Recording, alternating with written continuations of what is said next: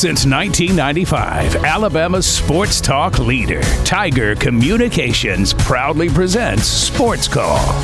It's time to join our Sports Call crew as they discuss the latest headlines and happenings around Auburn and the entire sports world. To be part of the show, give us a call at 334-887-3401 locally or toll free at 1-888-9-TIGER-9. We're taking phone calls all show long and want to talk about whatever you've got on your mind. And now, coming to you live from the loveliest village on the plains, Auburn's first and Auburn's favorite sports talk show, Sports Call. Good afternoon, Auburn. Welcome into Sports Call here today on this Monday. We're coming to you live from our studio here on South College Street. My name is J.J. Jackson. On the program with me today, Tom Peavy, Ryan Lavoie, and our good friend Luke Fleury. He's interning with us here this semester from Auburn High School. Good to get Luke on the air with us for the program today, talking about a lot of things happening in the sports world. Auburn A-Day took place over the weekend. Auburn baseball, a big-time series win over Vanderbilt. Tough going for the Auburn Tigers in Arkansas. That's where I was over the past few days, and want to say thank you again to this tremendous Sports Call staff for holding down the fort in my absence at the tail end of last week, traveling with the team. The Masters is over and done with. Congratulations to Scotty Scheffler for picking up the victory. The baseball season is off and rolling. The NBA season has officially finalized because we're now getting set for the playoffs this week. We've got a NASCAR race at Martinsville that took place over the weekend. I mean, there are so many things that happen in the sports world, and we're going to discuss a lot of it on today's show. We've got best and worst of the weekend coming up a little bit later. Later this week, we are officially premiering our grand 2022 sports movie bracket. We put together the results over 3 years ago, and we're finally bringing it to life here this week because you thought March Madness was enough. It is not. We've got things to talk about here in the month of April, and we'll give you a little bit more on that later in the program. As always, we ask that you please take time and fill out the Sports Call survey here in 2022. We still need more feedback. Still haven't heard from enough of you. We still need folks to take time to go to our social media pages and fill out the Sports Call survey for 2022 and give us input on this very show. Again, J.J. Jackson in the host chair today alongside Tom Peavy, Luke Fleury, and Ryan Lavoie. Let's start with Mr. Peavy. How are you, sir, and how was your weekend? I'm doing great. Weekend was good. Yeah, I'm a little sad because it's no longer Masters Week. So, yeah, I spent most of my weekend glued to the TV watching that, and it was a fun tournament. Scheffler kind of ran away with it. I mean, it got a little interesting there on Sunday, but he was just too much for the field to catch up to. So sad to see that's over with for until next year. But it was fun to watch. Really impressed with Auburn baseball to get that series win over Vanderbilt. Kind of wish they'd figure out something on Saturdays. It seems like their Saturday games here lately have been a struggle. They're doing fine on Friday and Sunday, but Saturdays are what it is, but you're still getting that win. Sonny DeShar is just tearing the cover off the baseball. And then an amazing pitching performance Sunday. And now they've both been awarded league honors by the SEC. So good stuff there. Yeah, not so much on the softball front. They seem like they were doing really well there for a little bit, and now here all of a sudden they've kind of hit the struggle bus. So hopefully they can get things turned around there. But yeah, overall, great weekend. All right, Luke Fleury, how are you, sir? How was your weekend? Well, I'm doing great as well. Like Tom said, I didn't really watch that much of the Masters. Maybe it's just my generation, the younger generation, that maybe as you get older you enjoy golf more. But Auburn baseball, a big series win over Vanderbilt. I went to the game on Friday. It was real fun. Also real cold. Yeah, Hayden Mullins was pitching, and he had like nine strikeouts. Big day for Hayden. He was on fire the I'm whole all for time. the left-handed pitchers. When they're doing it, I feel like I'm winning personally. Yeah. And as well, MLB baseball's back. That's always good. It's a good time to be around. And then NBA playoffs, like you said earlier, is coming up. I'm scared to see how the Hawks are going to finish this play-in, if they get in or not. as yesterday they failed to get the 8th seed, but besides that, I'm doing great. Yeah, now they play the Charlotte Hornets, so that's going to be super electrifying for me personally and you. Yeah, me, Cam, Brant. Javon, formerly Brant. Yeah, we got a lot of Hawks people walking around, and then there's the one Charlotte guy, so that's exciting. Yeah. Are you in the Braves boat as well? Or just not as big into MLB? When it comes to MLB, I have this weird thing. So I never really watched MLB, but when I was younger, my first game I went to was in Toronto. So I've always enjoyed the Blue Jays. That's such a random first MLB. That's awesome, though. That is epic. It was in the Rogers Center, Blue Jays versus Rockies. Yeah. Jose Bautista has been my favorite player since then. And so Luke, that's incredible. I don't watch their games that much, but I always enjoy listening and see how they're doing. This is supposed to be the Blue Jays' year.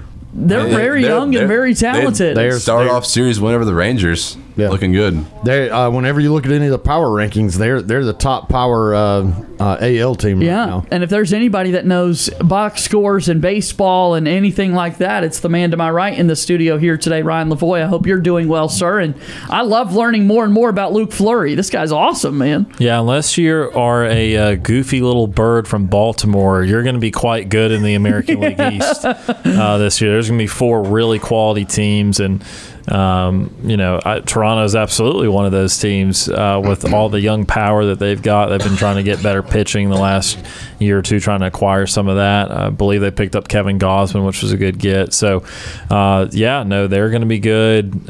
We saw the first rendition of Yankees-Red Sox for the season, and then I think Tampa swept Baltimore. So the AL East is going to be a lot of fun to watch. But, I had a good weekend. I watched just about all the Masters. I stopped about 4 holes left or so when Scheffler birdied 15 because I think he got the lead to 5 at that point, and I was like, this result's no longer in doubt. Really once he chipped in, Tom, you'd probably agree with this. Once he chipped in at 3, right, it felt like it would go his way. Obviously, with 15 holes left, there's a lot of time left. But when you chip in from down in the valley for birdie on 3, after that could have been a bogey hole for him the way he was in position, I kind of already started to be like, this is going to be tough to see him blow this if he can have the gumption to make a shot like that. And he had a few stutters there, but he shot, I think, 34 in the opening 9 and just really never looked too out of it. Scotty Scheffler's biggest mess up of the entire week was on 18. Right, when all of a sudden he just got the yips. Obviously the pressure is on him, but still, it's like a 2-foot putt, and he just kept slapping it past the hole, and it's like, good man, come on. It's a good thing it wasn't close. He had plenty to play with, but he just couldn't. He just suddenly could not make a 2-foot putt after making everything all week long. Yeah. He gets the 18th green on Sunday to clinch it, and just suddenly gets the putting yips and cannot put it in the hole. So, I agree. After that chip in at 3, it just kind of felt like, okay. Well, I don't know how to get this guy ruffled enough to blow this big of a lead. He never seemed phased, and then the Cameron guy Smith just really kind of fell off. Ran out of gas. Now Rory started kind of roaring back, and so that kind of made it interesting, but it just never really felt like it was in doubt. Yeah, because it was the thing. It's like McIlroy had the best round of the day at 64. Yeah. But he was in the clubhouse for an hour and a half. So it's like that. There's going to be no more pressure on Scheffler because no one could eclipse that 7 under number. Scheffler's always going to have 4 or 5 stroke lead. No one was going to eat into that with Scheffler just making pars. So you just had to par out from that point, and you'd still have a comfortable lead. So anyway, watched a good bit of that. Enjoyed it. Always loved the Masters. Was thankful Tiger got out there. I know he didn't play well over the weekend. No, he didn't play well over the weekend, but honestly, who cares? Because he hadn't played in 500 days. It'd be tough enough to not play golf competitively for a year and a half and compete at that course, but then to know that you almost lost a leg and all the injuries, and by the way, for kicks and giggles, like at 46, you're not in your prime anymore, even in golf. So just to be out there, be competitive for 2 days and finish all 72. Great for Tiger. He obviously means so much to the game. So spent a lot of the weekend watching that. Auburn baseball did a great job, and eager to talk about anything and everything today. All our phone calls welcome via the Auburn Bank phone line, 334-887-3401 or toll free at 1-888-9-TIGER-9. As all of our sports call callers and guests join us on that Auburn Bank phone line. Auburn Bank has been your hometown bank for over 110 years. Visit them online at auburnbank.com for more information. Your partner, your neighbor, your friend, member FDIC, equal housing lender. Give us a call to join the show, 334-887-3401 locally or toll free at 1-888-9-TIGER-9. Auburn Bank is our proud sponsor of the Sports Call phone line. JJ Jackson here in studio with Ryan Lavoie, Tom Peavy, and Luke Fleury. Ryan, you went last in our introductions. Let's have you go first here, but a big conversation that everyone wants to have today in the weeks to come. We officially have seen everything that there is to see regarding Auburn football in the spring setting now that 8A 2022 has come and gone. From what you've observed, what you've read from folks after the fact and that sort of thing, what's your take on what was seen on Saturday?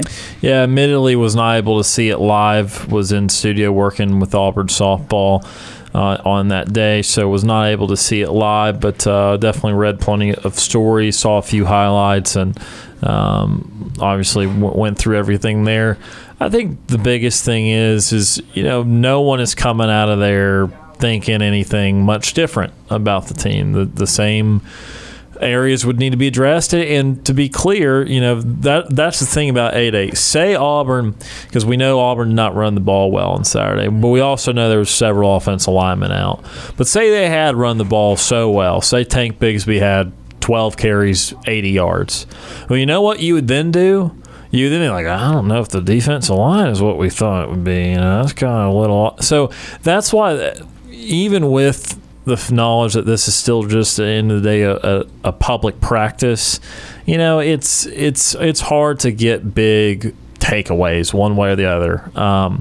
Everyone, as we know, in spring ball is going to tell you that guys are improving, that guys are working hard, and that sort of thing. And Auburn's no different. They seem to be gaining chemistry by the week, and that's good, and they need to do that after the travails of last season with the locker room at the end of the season and alleged activities, et cetera, so they needed to garner some more chemistry. I think they're doing that. I think how Ashford played is encouraging to people, because many would say he would not fit the mold of this offense.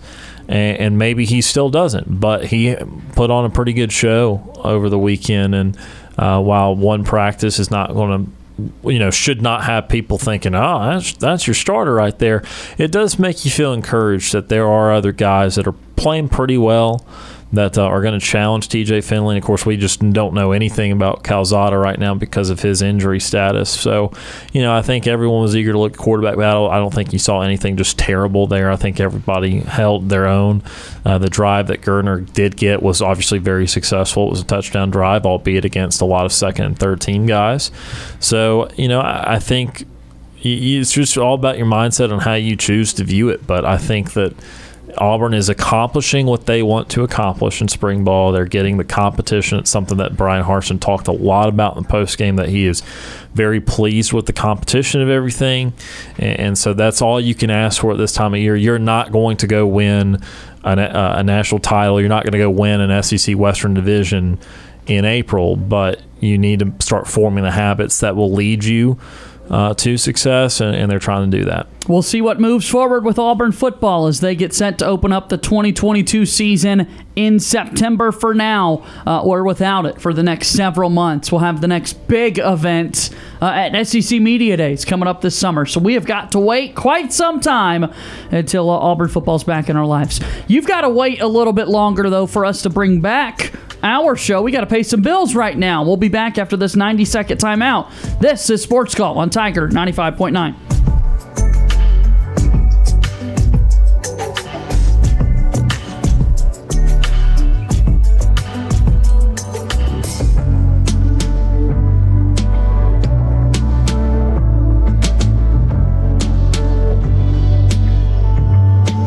We need a timeout. Sports Call will be back after this quick break. Want more Sports Call? Check us out online at sportscallauburn.com.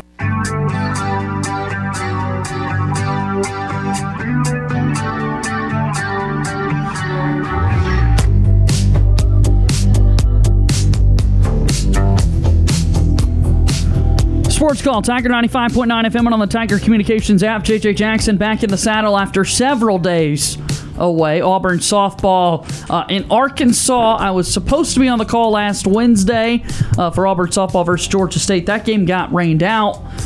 So I was kind of handling some things before taking off on that road trip and got to hear Wacky Wednesday. The last time Tom Peavy sat in that chair, he's given folks the greatest nicknames of sports teams that there are, primarily focused in the minor league baseball world, because you can go forever and ever and ever looking at all those unique team names. I was begging him to say Thunder Chickens, and he gave us a Thunder Chickens name drop at the very end, which meant so much to me.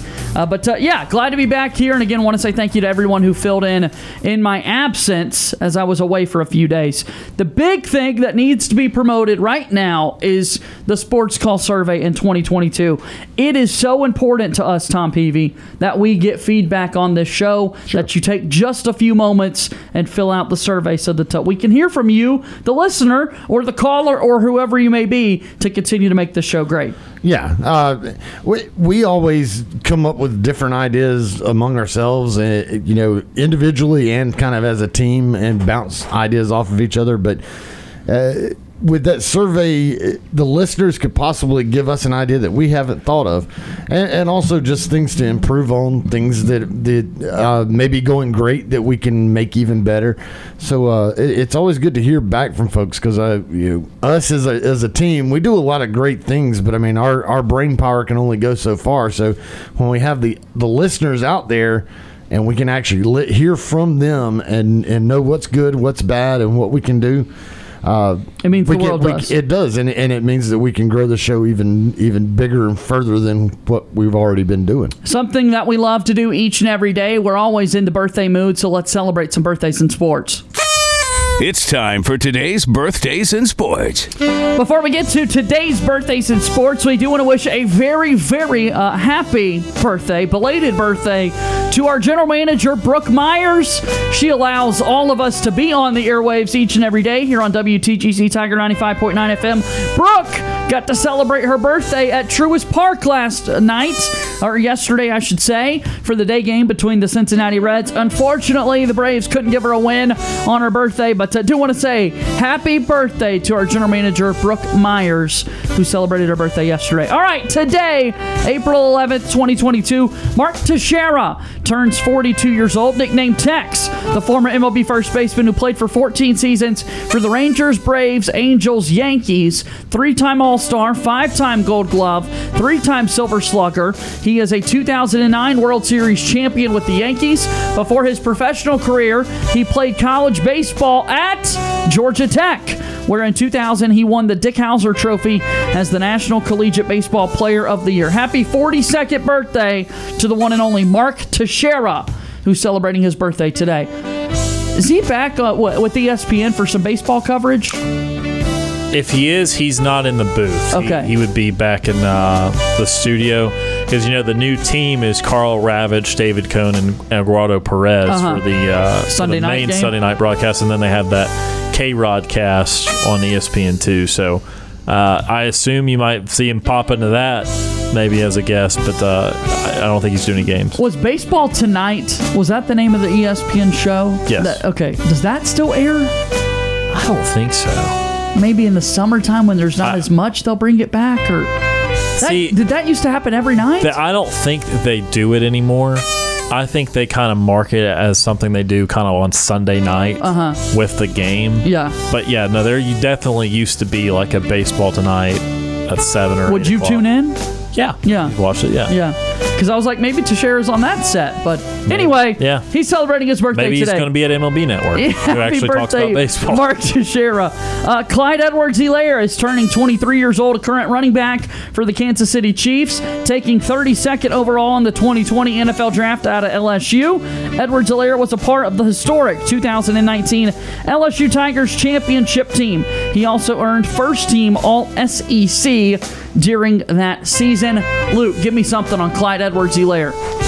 Edwards-Helaire, I think, was so underappreciated on that LSU offense, as everybody was not relying, but like focusing on Joe Burrow and Jamar Chase and Jefferson. But I think Edwards-Helaire was one of the main reasons that he won them some games. Like that game against Alabama, he had that monster run at the end of the game that put him up another touchdown or two. I forgot about that run, but you're exactly and right. I remember same thing we played, or they played Auburn in Death Valley. He had some monster runs, which gave him the win. And I was one to not think that he would get drafted in the first round, but he did get drafted in the first round. And he did pretty good his rookie year. Hasn't shown that much since then, but He can play. yeah, he can play. I mean, he's a heavy hitter.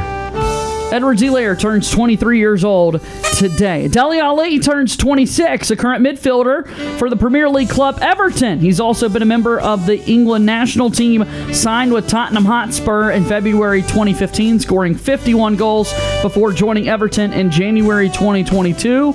So very new, his tenure with Everton. He's also voted as the Professional Footballers Association, that's the PFA, Young Player of the Year, and has made the PFA Team of the Year. Dele Alli is turning 26. And then finally, birthdays in sports here today. A good trip down memory lane for me. Trot Nixon turns 48 years old, the former MLB right fielder who played most of his career for the Boston Red Sox. He is a World Series champion in 2004. Fan favorite because of his scrappy play on the field. Spent one season each with the Cleveland Indians and New York Mets. Currently a host and analyst for The Fifth Quarter, a high school football show on a local network in his hometown of Wilmington, North Carolina. Trot Nixon turns 48. That's a name right there. That is. I haven't thought about him in a while. And by the way, it's a good baseball name. It is. With a home run trot. Were you a Doug Minkiewicz guy? Oh, yeah. Thank you for bringing up my favorite first baseman of the 2004 World Series team for the Red Sox. I unfortunately know too much about that. Yeah. I unfortunately know too many players on that team. What a team. What a team. All right, happy birthday. Trot Nixon turning 48. Dele Alli turns 26. Clyde Edwards-Helaire turns 23. Mark Teixeira turning 42 years old. That, my friends, is birthdays in sports here today on April 11th of 2022. 334-887-3401 or toll free at 1-888-9-TIGER-9 to be a part of our program as we go to the Auburn Bank phone line. And joining us now is James from Montgomery. James from Montgomery has called into the program to talk to us today. Hi, James. Hello, and War Eagle. War Eagle to you, sir. Yes, I am actually going to be looking at a lot of different games today. On Monday, I got the Texas Rangers. We're just losing in the first half of the first opening game. We are the score right now leads the Colorado Rockies 1-0 right now in the first half of that opening game in Texas as well. Yeah, the Rockies are off to a good start. 1-0 as they go to the bottom of the first. Yeah, so I'm hoping we'll make a good comeback out of that as well. And I'm going to be watching the NBA Finals week, which is today. I'm going to see who's going to actually start playing today. So I got two teams I'm actually going to be looking at and seeing who's going to be playing in the NBA Finals as well. But they're doing a play-in today as well. Yeah, they're doing the play-in tomorrow and Wednesday, James. So not quite yet, but tomorrow it's Cavs and Nets and Clippers and T-Wolves. Yeah, so I'm going to be watching those two games tomorrow as well. And then tonight is the debut of the WNBA draft tonight. And I'm going to see all of the great SEC legendary stars to actually make their names shine bright in Dallas, Texas, where my Dallas Wings are actually hosting the draft tonight as well. You have any predictions on who's going to be the number one overall pick? Oh, it's so many young ladies out there that I've looked over for quite some time since the March Madness tournament, and I'm looking at maybe out of the SEC, I'm looking at maybe one or two players might get picked from Ole Miss. I don't know, but I'm just trying to see who they're going to pick as well, see where these lovely ladies might make their shine, in the WNBA draft as well. Yeah, Shakira Austin from Ole Miss will be a top 5 pick, but Ryan Howard out of Kentucky is going to be the number 1 pick. She's going to go to the Atlanta Dream when it's all said and done. And actually, James, the draft isn't in Dallas; it's going to be in New York City. So your stars aren't going to be it'll be your Wings won't be hosting it. The draft will be in NYC. But Ryan Howard will be the first pick tonight. Okay, because we will, my Dallas Wings will be in attendance, so I don't know if we will make a trade or a steal or what the case may be when that time comes up for us. How are you going to make a steal in the draft? Well, I mean, if any other teams don't want any other player, then we might actually look up on their draft board or look down on the draft board. Or if another team actually wants to trade, we can actually trade a team for 2023 and the 2024 season of next season as well. Yeah, I'm looking tonight. It's a 3-round draft, 36 total picks. The Wings do have the number 7 overall pick, but you do not have a second-round pick, James. But then in the third round, the Wings do have 2 picks. So you have 3 total draft picks tonight for the Wings, 1 in the first round and 2 in the third round. Okay, so if we actually have the second-round draft pick, we might be looking at the player from Ole Miss and seeing if she might come to the Wings and seeing, what we need out of her to actually come to a good team like Dallas as well. Yeah, she'll be in the first round, the first 5 picks, but we'll see. We'll see what happens when that gets going. All right, tell me something else. Well, I am actually going to be watching my Dallas Stars on Tuesday because we do have a good home game series. We do play the Tampa Bay Lightning. So I'm just going to see how my Dallas Stars hold out before the playoff spot. And if we win Tuesday, we'll actually make it in to that Stanley Cup playoff spot as well. So I'm just trying to keep my fingers crossed and seeing if my team is going to win on Tuesday as well. It'll be on ESPN. ESPN, it'll be a good game to watch tomorrow between your Stars and Lightning. Yes, as well. And, I will be looking at Auburn baseball if we have a home game in Auburn, Alabama as well. So I don't know who we play at home as well. We play Samford tomorrow. Okay, so will that be like on ESPN or the SEC Network? Or it'll be on the SEC Network Plus. And would you like to know who the announcers are going to be? Yeah. I will be the announcer, James. I'm going to get to broadcast the Auburn baseball game tomorrow versus Samford, and I'll be joined by Greg Olson. Okay, I would send you all a good tweet out when I see. Oh, awesome! Awesome. When I actually see y'all actually in Plainsman Park, I wish I was there to announce some of the baseball games. And well, remember, I was at the softball games this past weekend in Arkansas, and you actually sent me a tweet, James. Yes, I actually did. But I was trying to find the actual game on the SEC Network, and I couldn't find it. But I do have an easier way to actually see it. I actually see all of the college baseball games on demand. Oh, wow. Lucky you. Yeah, so I look at like Florida, Tennessee, Alabama, Auburn, Georgia, South Carolina, Vanderbilt, all on demand without no interruptions as well. Perfect. You've got the hookup. Yes, as well, because I'm actually out here in Tuscaloosa, so I'm just trying to see what the University of Alabama is actually going to be doing. I should have went to their A-Day game actually out there to, see what their quarterback Bryce Young is actually going to be doing. But I think with that being said, I think they might lose their first game of the season as well. James, what are you doing in Tuscaloosa, man? Oh, I'm just out here visiting family, just visiting my sister and having a little fun before my birthday as well. Yeah, your birthday's coming up, isn't it? How many days away are we? We are actually, I should say, 10 days away. April 21st? No, April 17th. So I'm going to have a big birthday party as well.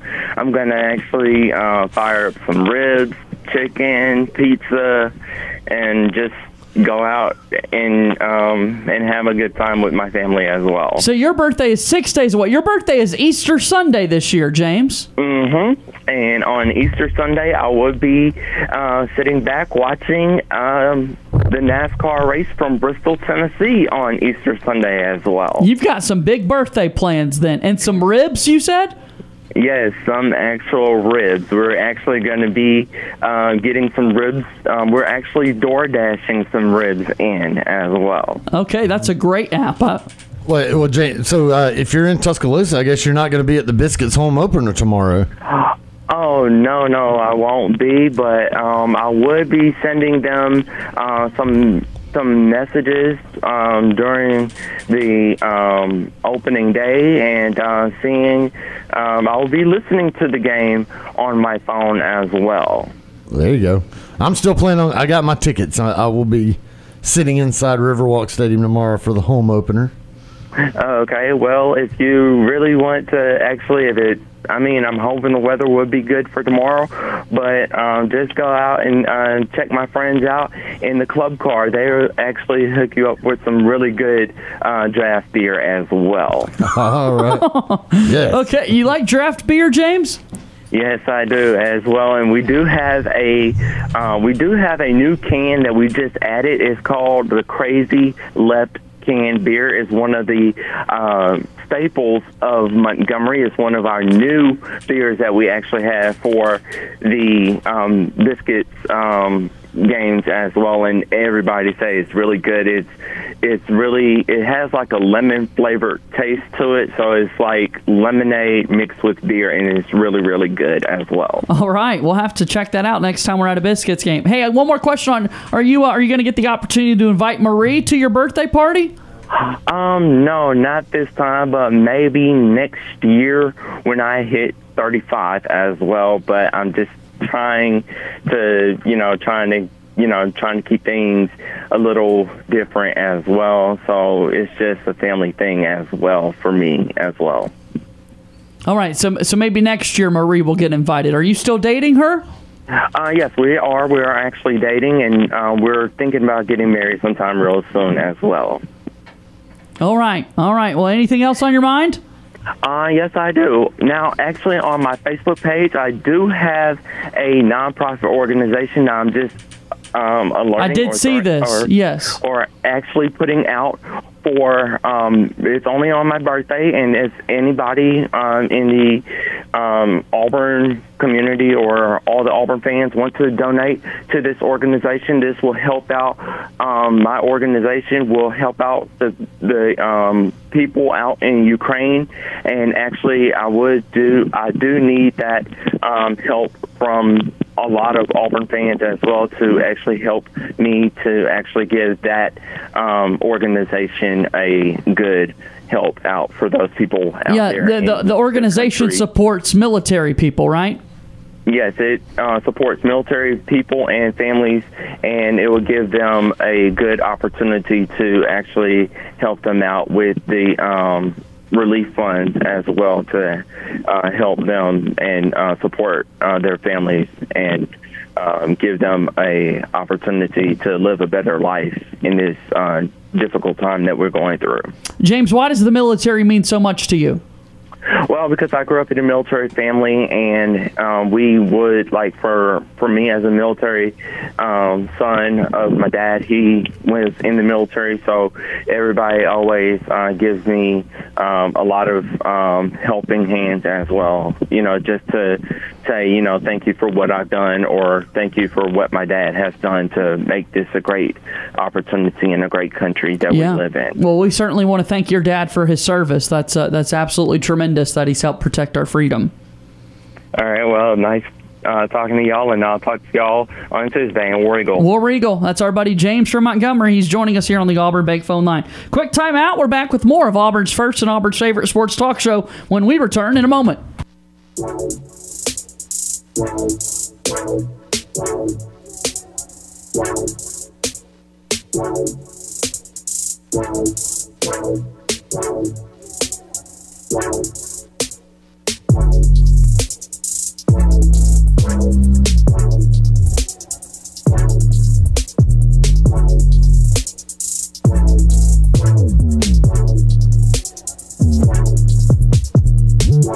JJ Jackson and the guys want to hear from you.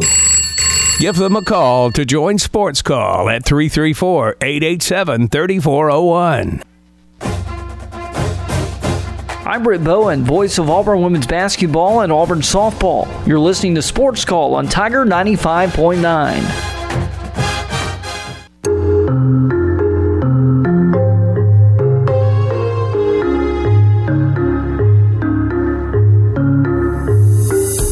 Welcome back into Sports Call, Tiger 95.9 FM and on the Tiger Communications app. JJ Jackson inside the studio with Tom Peavy, Luke Fleury, and Ryan Lavoie. Hope that you're doing well. 887-3401 or toll free at 1-888-9-TIGER-9. That's one of the more exciting sayings of everyone's name in the studio. Progressively more exciting, too. Yeah. I thought you went pretty loud with Luke, but then you're like, Ryan Lavoie? So I had a kind of a neat little thing happen yesterday in the world of sports. Okay. Well, with the Braves, I guess technically, it was the Braves, but it was technically the Reds. Okay. So I know exactly where you're going. It pertains to the pitcher. So last year, I'm watching the Montgomery Biscuits, right, playing against the Chattanooga Lookouts, and this pitcher pitching for the Lookouts. I'm sitting there watching this dude throw, and I'm like, oh my gosh, this dude is electric. I remember you talking about him, Hunter Green.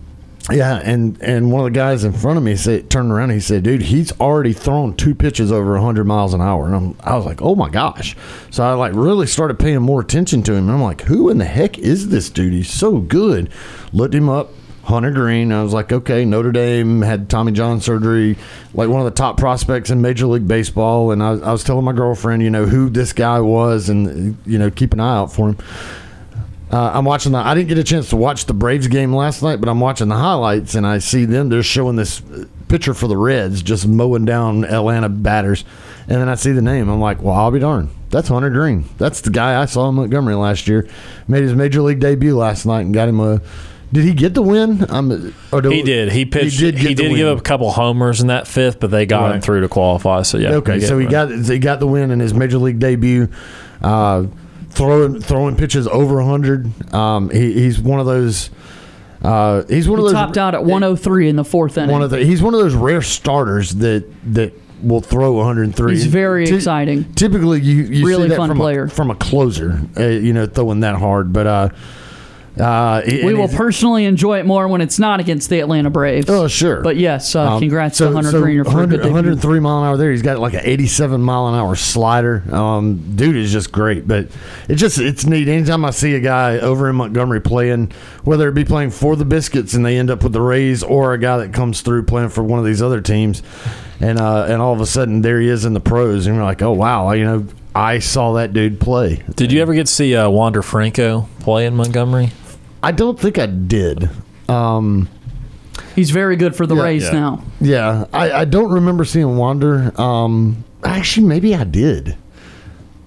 Now that I think about it, shortstop. Possibly. I think I probably did. And there's a couple of dudes on the Rays that I remember seeing. There's a guy. Jazz Chisholm for the Marlins. For the Marlins, I watched Jazz Chisholm play because that was just one of those names that stuck out. You're gonna remember. And I think he had like frosted hair, maybe. Correct. Or something like that. He's always changing his fro. Yeah, there was something. So it was the name Jazz Chisholm and the hairdo, and that stuck in my head. And then all of a sudden, I'm seeing this Jazz Chisholm for the Marlins. Like, oh my gosh, good player. I remember watching that guy. So. That's neat. That's the cool thing about it. And now a good segue. I will be at Riverwalk Stadium tomorrow as the Biscuits open home play. They started the season over the weekend against the Braves. against Mississippi Braves. Yeah. Now they play the Tennessee Smokies. Braves are now AA affiliate of the Cubs. Braves are 2-2 on the season. They open up a 3-game series with the Nationals tonight in Atlanta, and then they go west and Thursday through Sunday 4-game series at San Diego. What else happened in the National League East this weekend? Well, the Mets got off to a good start. No one swept. Right. Only the Rays-Orioles was a sweep, which, I don't know if the Orioles should play 159 more or not, but I guess they'll have to do that. Some things never change. Right. But the Mets were playing pretty well. They had a little bit of disagreement there. I believe they were playing the Nationals, and they had a benches clearing situation. And we were talking on the show last week while you were in Arkansas, JJ. Did you know Robinson Cano isn't dead? No. Robinson Cano is the starting second baseman for the New York Metropolitans. Wow. He 100%, and he had a few hits over the weekend. He did not retire. He did not play last year, but he did not retire. Of course, Buck Showalter's the manager now. So there's will be a lot of dramatics in Queens. And Scherzer ended up pitching. Yeah. I did see that. Yeah, he did. So he did not miss any time with the hamstring after all. I did see that Auburn's own Keegan Thompson hit Andrew McCutchen in the back.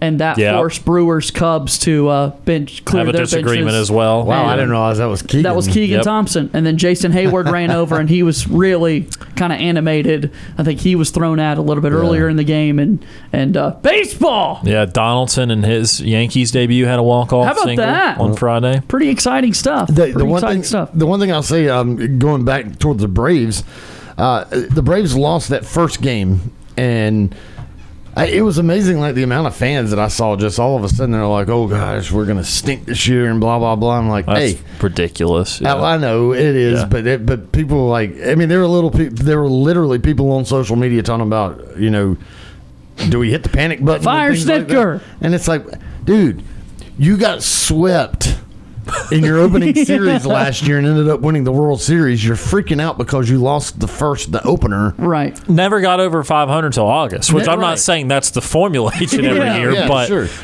Yeah. You lose the opener and everybody's freaking out because you're the defending World Series champs and you lost your opener. Like, you got swept in your opening series last year and won the series. And like you said, weren't even over 500 until after the All-Star break. So, wow. Calm down. Yeah, let's take a phone call. 334-887-3401 or toll free at 1-888-9-TIGER-9 if you want to be a part of the program. We will go and chat now for the final 5 minutes of hour number 1 with Ward Dam Steve. Retired Ward Dam Steve now joins us here on the program. Hi, Steve. Good afternoon, and I'm under pressure now, so let's see if I can hold up to it. Mr. Tom Peavy. What's up? Mr. Ryan Lavoie, and you gentleman by Luke, is that his name? Yes, it is. Hey, welcome to a sports call, man. Glad to be here. Well, I hope you continue to believe that after I get through. Go right ahead, Steve. What you got? All right, let's go, guys. Forget about Scheffler's $2.7 million, right? Yeah, what a purse to win for the Masters. Yeah, by hitting a ball. Well, how would you like to be his caddy, whose name is Ted Scott? What did Mr. Scott get, Steve? Well, it says here under Insider.com that apparently he's making close to $1 million over the past few months being a caddy for Mr. Scheffler. That's not too bad either. Yeah, that's really impressive.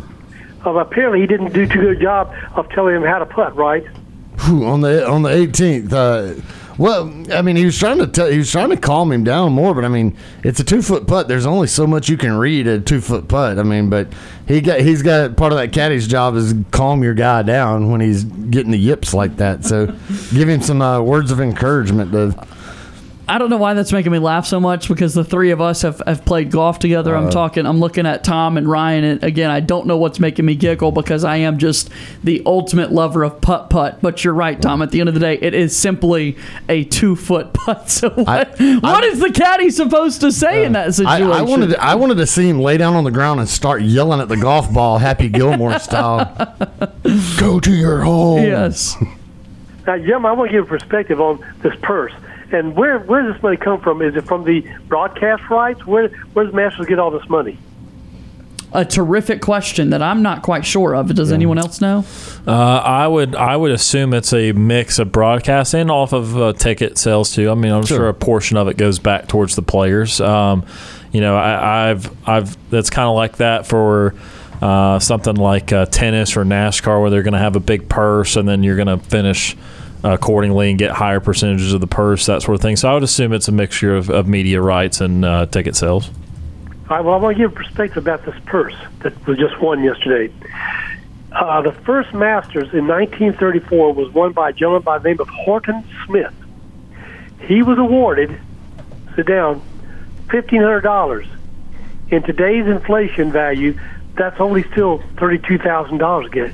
Guys, that's what he would have won in today's money. $32,000 versus $2.7 million.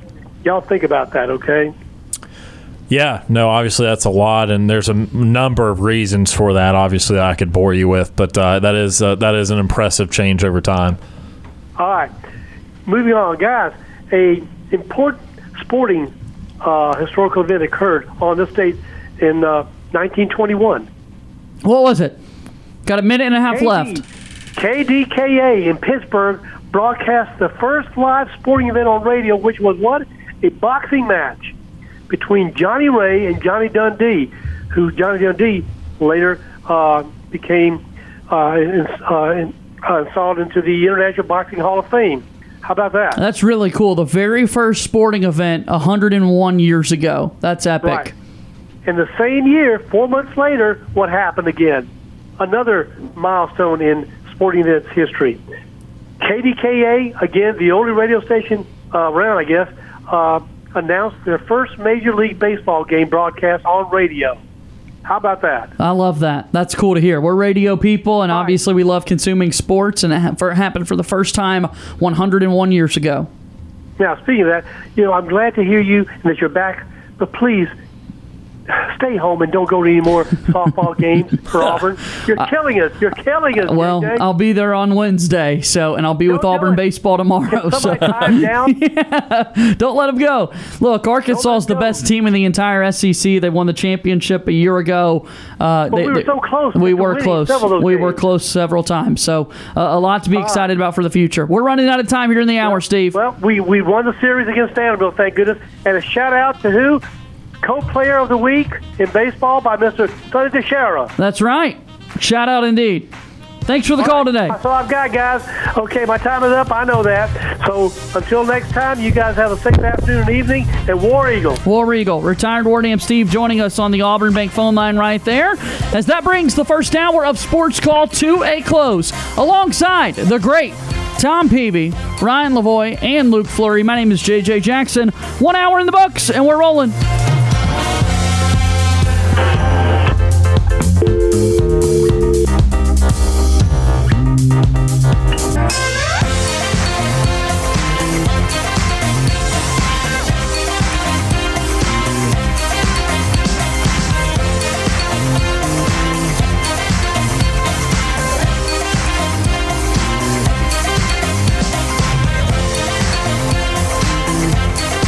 One hour of our show is in the books. We've got more to come. Stay tuned for another hour of Sports Call right after the break. Since 1995, Alabama's sports talk leader, Tiger Communications, proudly presents Sports Call. It's time to join our Sports Call crew as they discuss the latest headlines and happenings around Auburn and the entire sports world. To be part of the show, give us a call at 334-887-3401 locally or toll free at 1-888-9-TIGER-9. We're taking phone calls all show long and want to talk about whatever you've got on your mind. And now, coming to you live from the loveliest village on the plains, Auburn's first and Auburn's favorite sports talk show, Sports Call. Second hour of Sports Call starts now on Tiger 95.9 FM and on the Tiger Communications app. We hope that you're off to a great start to the new week. Happy Monday to everyone listening to our program. All right, in our show today, we've got best and worst of the weekend. Want to let you know about our sports movie bracket that's coming up a little bit later, and a late addition to today's proceedings. Today at 5 o'clock.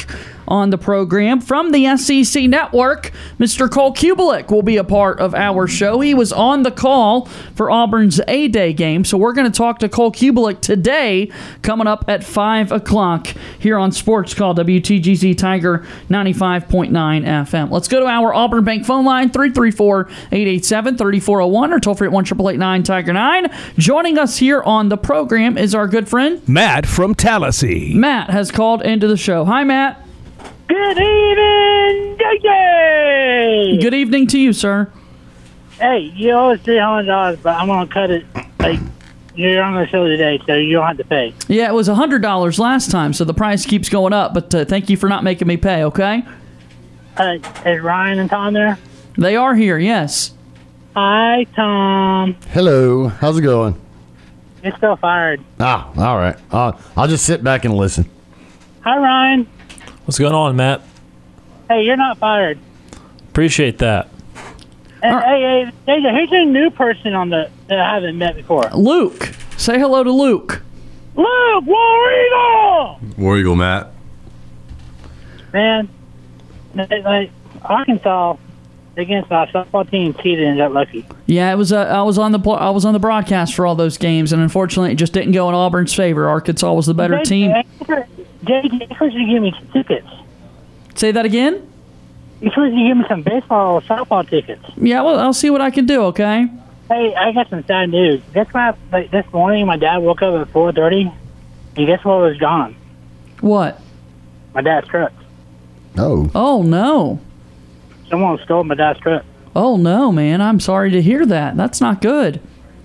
No. Hopefully they find it. Hopefully the police department can help you guys out and locate your pop's truck. Well, they did. Like Tallahassee police, sheriff came and wrote a report. So there's like a whole bunch of people.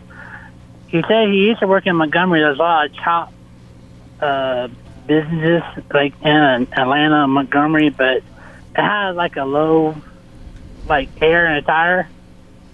So we hoping no one like slashed the tire. Right. But hey, I got a couple of questions for. First, I'll tell you and Ryan, Tom. You just lay back. I'm going to ask Ryan. I'm going to ask Ryan and Luke and JJ, and Tom, I'll ask you later. Okay. So JJ and Luke and Ryan, what I saw that Auburn offered a player's brother. Do you guys know anything about that? I didn't see that, buddy. I didn't see that. Well, here's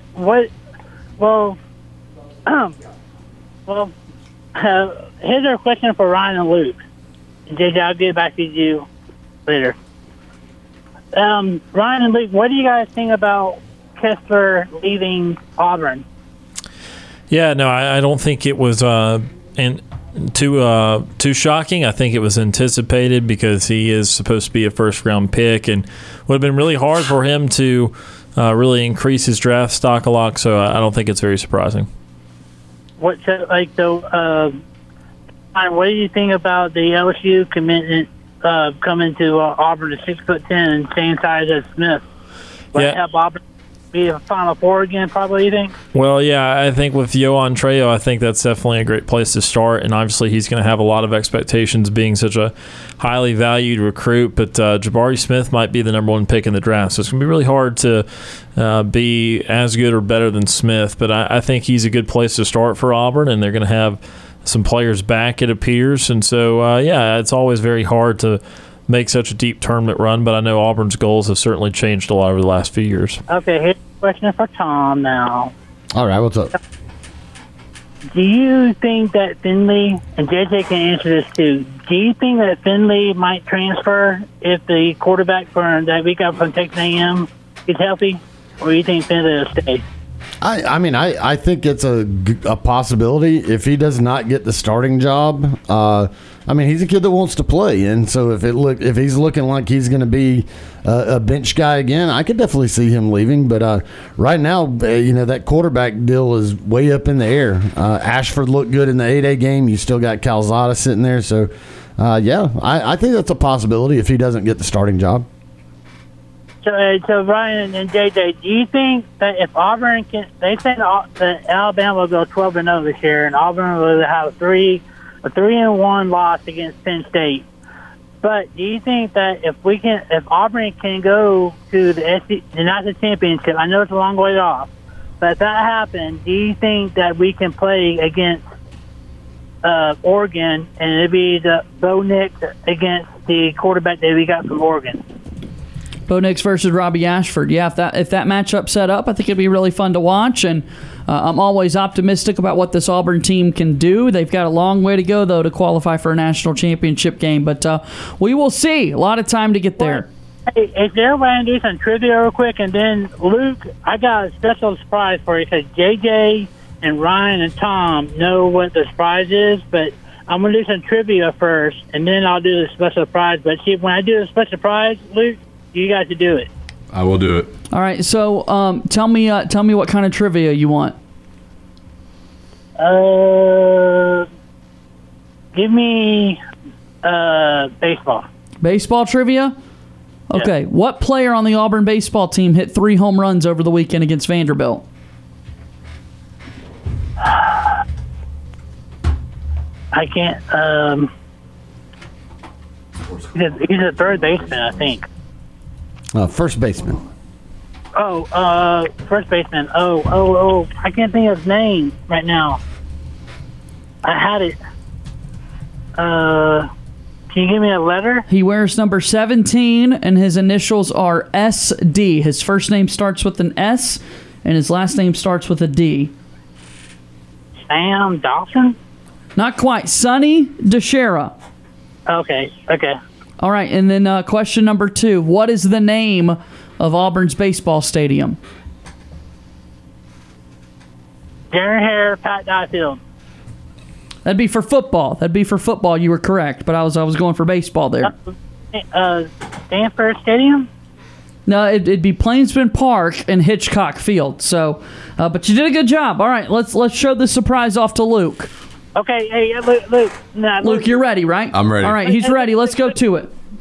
Look, I asked JJ and Tom and Ryan this, but I really wanted to know, are you ready? I'm ready. Okay, JJ, help me do the countdown. 5, 4, 3, 2, 1. Whoa! Eagle! Hey! Beat Bama! 48, 45, 63, 13. Booyah! Bama, watch out, we're coming to your field. Booyah! What'd you think, Luke? That was pretty epic. It was epic. All right. Hey, Luke, on a scale of 1 to 10, what do you give me? I'll give you a 10. 10 out of 10. Way to go, Matt. I'll talk to you soon, okay? Hey, Tom. Yes, sir. Hey, Ryan. Yeah. Ryan, keep Tom straight. We're going to make it happen. I will try. All right. Bye, buddy. Hey, JJ, and give him some tickets. All right. We'll see what we can do for you. Okay, that's our buddy Matt from Tallahassee. Yep, War Eagle, joining us there on the phone line. 334-887-3401 or toll free at 1-888-9-TIGER-9 to be a part of the program. Joining us now, Tony from Tuskegee. Tony from Tuskegee has called into the show. Hi, Tony. Hey, how y'all doing? I'm well. How are you? All right. I was just watching, looking at a website, and they're still talking about Bryce Young for Heisman, but I don't think he'll win it this year. I think somebody else from Alabama will win Heisman this year. Okay. Who do you think that will be? If anybody going to a Vegas board, put Trey Sanders on the board if Alabama has the offensive line. Everybody forgot about Trey. Trey, I believe he came in with Matt Jones and he was the best running back in the country at that time. He had 2 different different accidents. One was in the car wreck, and the other one maybe injured his leg or something his freshman year. But anytime you hear Nick Saban bragging on a particular player, and he's been around Alabama long enough. This is probably fifth year around Alabama. To learn the system, and but that's your Heisman look right there. And I heard another guy on the show say somebody saw Auburn's team, and Auburn team looks smaller than any other team you've seen before. Is it possible Harsin is recruiting like he did at Boise State, trying to recruit off of speed? But speed, speed instead of size. Yeah. Go ahead, Tom. And if that's the case, it'll show just like them guys with that in Cincinnati when they played Alabama and other teams. Weight and talent. After 3 quarters, that size doesn't even matter. Well, I'll say this. With the style of offense they play, they're not looking for small guys with speed. They look for big guys. One of the things they talked about last year on the offensive line was how much they were bulking the offensive linemen up. So I think the recruiting right now has just struggled overall. And all the offseason stuff didn't help. But no, they're not recruiting small guys. They're trying to recruit bigger dudes, and the guys that they have, they're trying to bulk up. So yeah, they want some beef up there, especially on the offensive line. Wide receivers can be different things, but mainly up front, they're looking for some. They're looking for the hog mollies up front, not tiny little guys that are speed. Yeah. I got one other thing to say. Everybody keep wanting Auburn the quarterback situation. Why don't everybody just leave it alone and give TJ Finley a chance? I had a chance to talk to the guy, not about football, not about what's going on at Auburn, because that was my business. I was just talking to him in general. But the guy sleep, eat, and love Auburn. That's where he want to be. I don't think he'll transfer. I don't think he'll go into a transfer portal. I had a chance to talk to him. Yeah. And that's great. I'm sure TJ's a great kid, and he probably does live and breathe and sleep football. But ultimately, you got to have the best guy. If he's not the best guy, then he's not going to be it. But now, if he is, then go for it. Prior to them games against Alabama, how many times you have been on the field? Just a few times. Obviously he had that game-winning drive to beat Georgia State. But other than that drive, I'm saying other than that, that was a high school game. Sure. Yeah, I probably could have put that drive together. Yeah, well, other than that, he was playing behind Bo Nix. He was the second-string quarterback. Yeah, I'll say let him, instead of everybody hoping for something, I'll let him just play himself out. If he don't perform, I'll leave that up to him and Brian Harsin. Yeah. But that's what I would do. No, well, sure. But Brian Harsin's also in a position right now where he's got to do something this year, because the Wolves are out there after him, and the last thing you want to do is have a quarterback out there that you're we're just going to give the guy a shot and see what happens. Like, no, you damn well better have your best dude out there on the field to try to win football games, because like I said, they're after Harsin big time right now. You've got to have the best dude on the field, not just a guy who's like, well, let's just give him a shot and see how it plays out. Who's the most comfortable out there? Yeah, exactly. I believe in the best player being on the field. I don't care who he is, where he's from, or what color. The best player on the field. That's what I always believe in.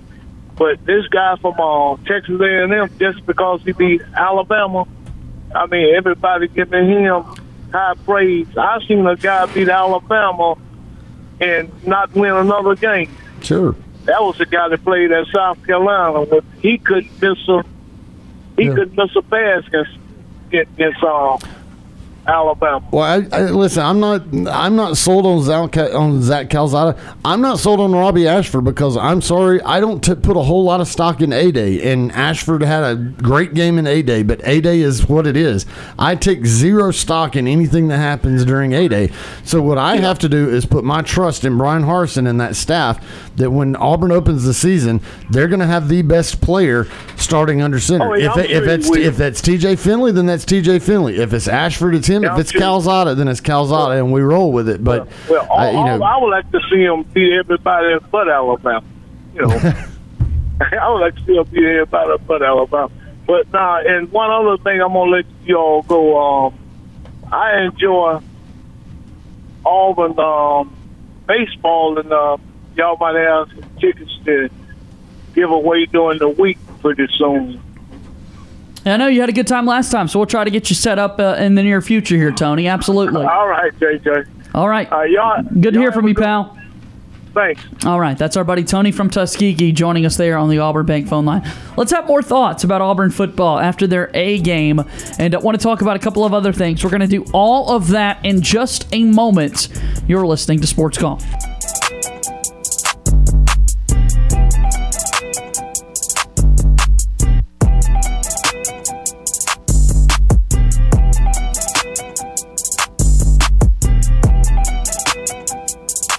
Sports Call has been on the air since 1995. Follow Sports Call on Twitter at SportsCallAU. Like us on Facebook at SportsCallAU.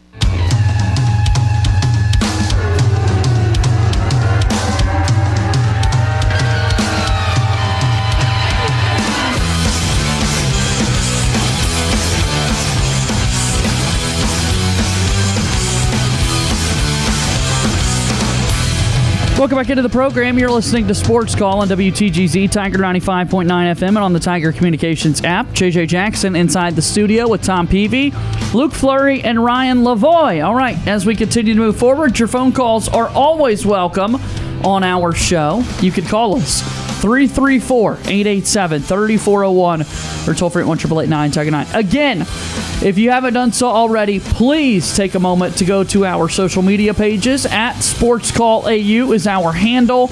And fill out the 2022 Sports Call survey. Please, please, please, we're begging you. We need some input on our Sports Call survey. So take a few moments to let us know what you think about our show. The feedback that you give us is so valuable. All right, as we move forward, just had a good phone call there a moment ago from Tony from Tuskegee, talking all things A-Day and kind of what the future is of Auburn football. And obviously a lot that goes into that revolves around the quarterback position. Auburn's got to make a decision come fall camp.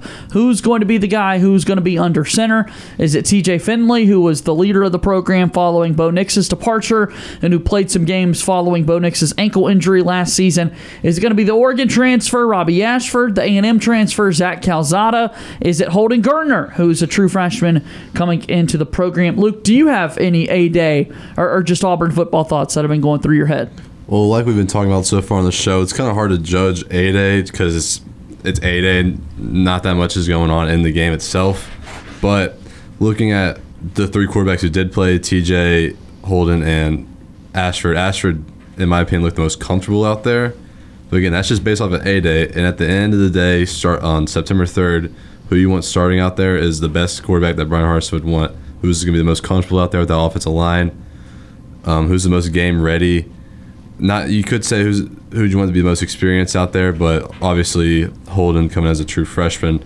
But I think coming into the start of the season, you just want whoever can live up to what their expectations are and just play. Yeah, and one thing that I want to see from the quarterback, and this kind of goes back to TJ Finley. If it is TJ Finley, some of the improvements that I want to see out of him, and then what I need to see from whoever is the quarterback back there, is just the ability to read what the defense is doing. Because in this offensive system, this is not this is not the Malzahn system where the play is called and it is what it is, and it's typically going to be something off of a run pass option type deal. This is actually an offense where a quarterback has to be able to look and diagnose what's going on out in front of him and be able to make those changes, those split-second changes to whatever disguise the defense are doing, or any switches, any audibles, different things. I mean, there's a lot more responsibility with the quarterback. The one thing that I noticed with TJ Finley, especially in that Alabama game, there's a lot of times he looked lost. He looked like he had no idea what was going on in front of him, and it was just kind of try to get a ball out there to somebody. But, I mean, if you just kind of looked at his face and his eyes, it didn't look like he was diagnosing much of anything. Yeah, he didn't look comfortable. He kind of looked like a deer in the headlights and just didn't know what he was looking at. If Finley's going to be the guy going forward, you've got to be able to see that little bit more confidence that he knows what he's looking at. He knows how to diagnose what is going on in front of him and be able to make those split-second decisions. I need to see that out of any quarterback. If you're going to thrive in this system, that's what you've got to be able to do. I think that's one thing, for all the knocks on Bo Nix, I think that's one thing that Bo Nix was able to do, is sit there and figure out what was going on in front of him. And he was, for the most part, successful until he got hurt. So, I mean, that's some of the things. But Ashford, yeah, I mean, he had some great plays in A-Day, but it's A-Day, and I just hate to put a whole lot of stock in anything that happens in A-Day, because it's not real. I mean, it's a practice, and maybe he had a great game in A-Day, but I don't know what he's been doing the rest of the time. I mean, he may have been stinking up the whole place until all of a sudden he gets to A-Day and we're like, wow, okay, the kid just did something. I don't know.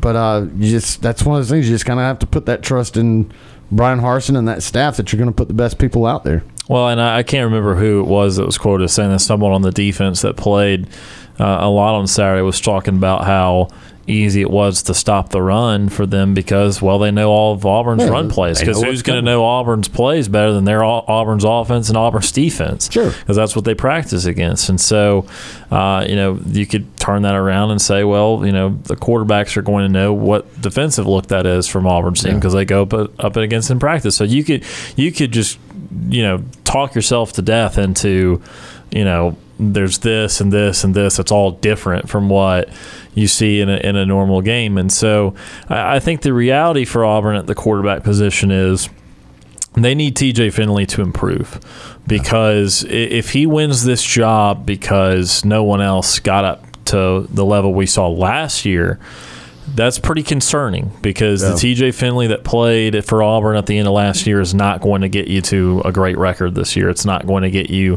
vast improvement. But this is the first development test, really, of the coaching staff. And I say first, there was some of that definitely in Bo Nix, and I think you saw the best Bo Nix you saw last year was under Brian Harsin. So I think in some ways that was truly a test, at least a warm-up test. But this is somebody that will be year 2 in Auburn system with TJ Finley. You've got guys that are now really young involved here that were recruited by Harsin, and particularly Gardner.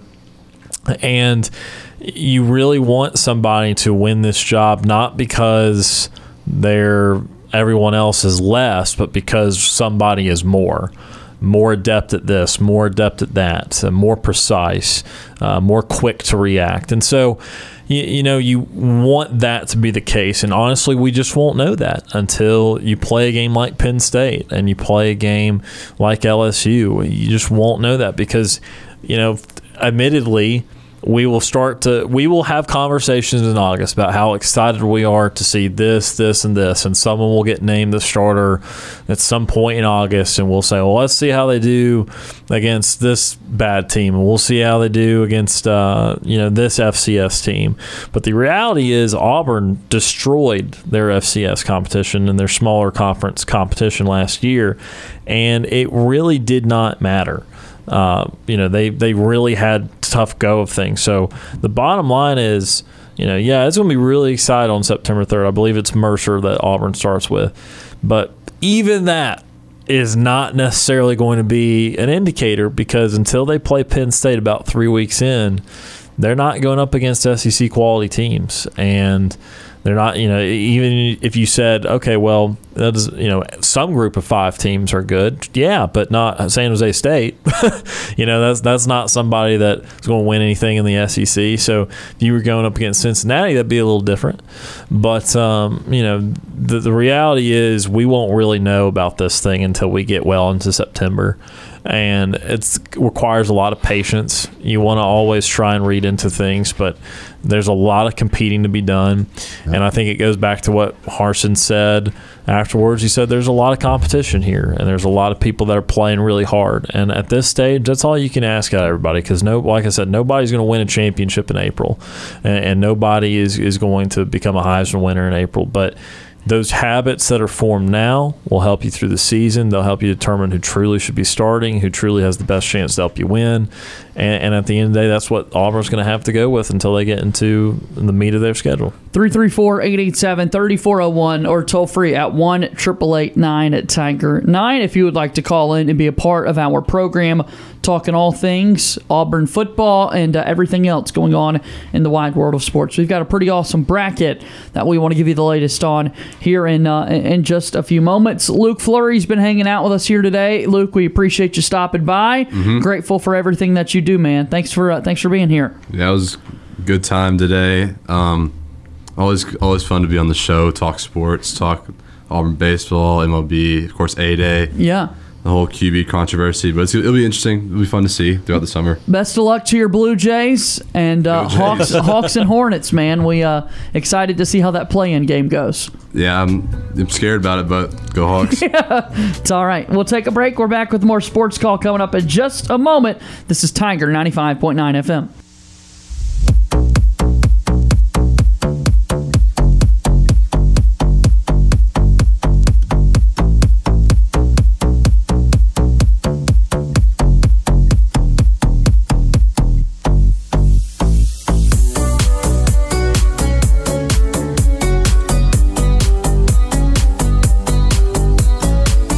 May we have your attention, please? Ladies and gentlemen, can I please have your attention? We're Auburn's first and Auburn's favorite sports talk show. Hi, my name is... What? My name is... My name is... Sports Call on Tiger 95.9. I'm Trevon Reed, former Auburn Tiger football player, national champion. You're listening to Sports Call on Tiger 95.9.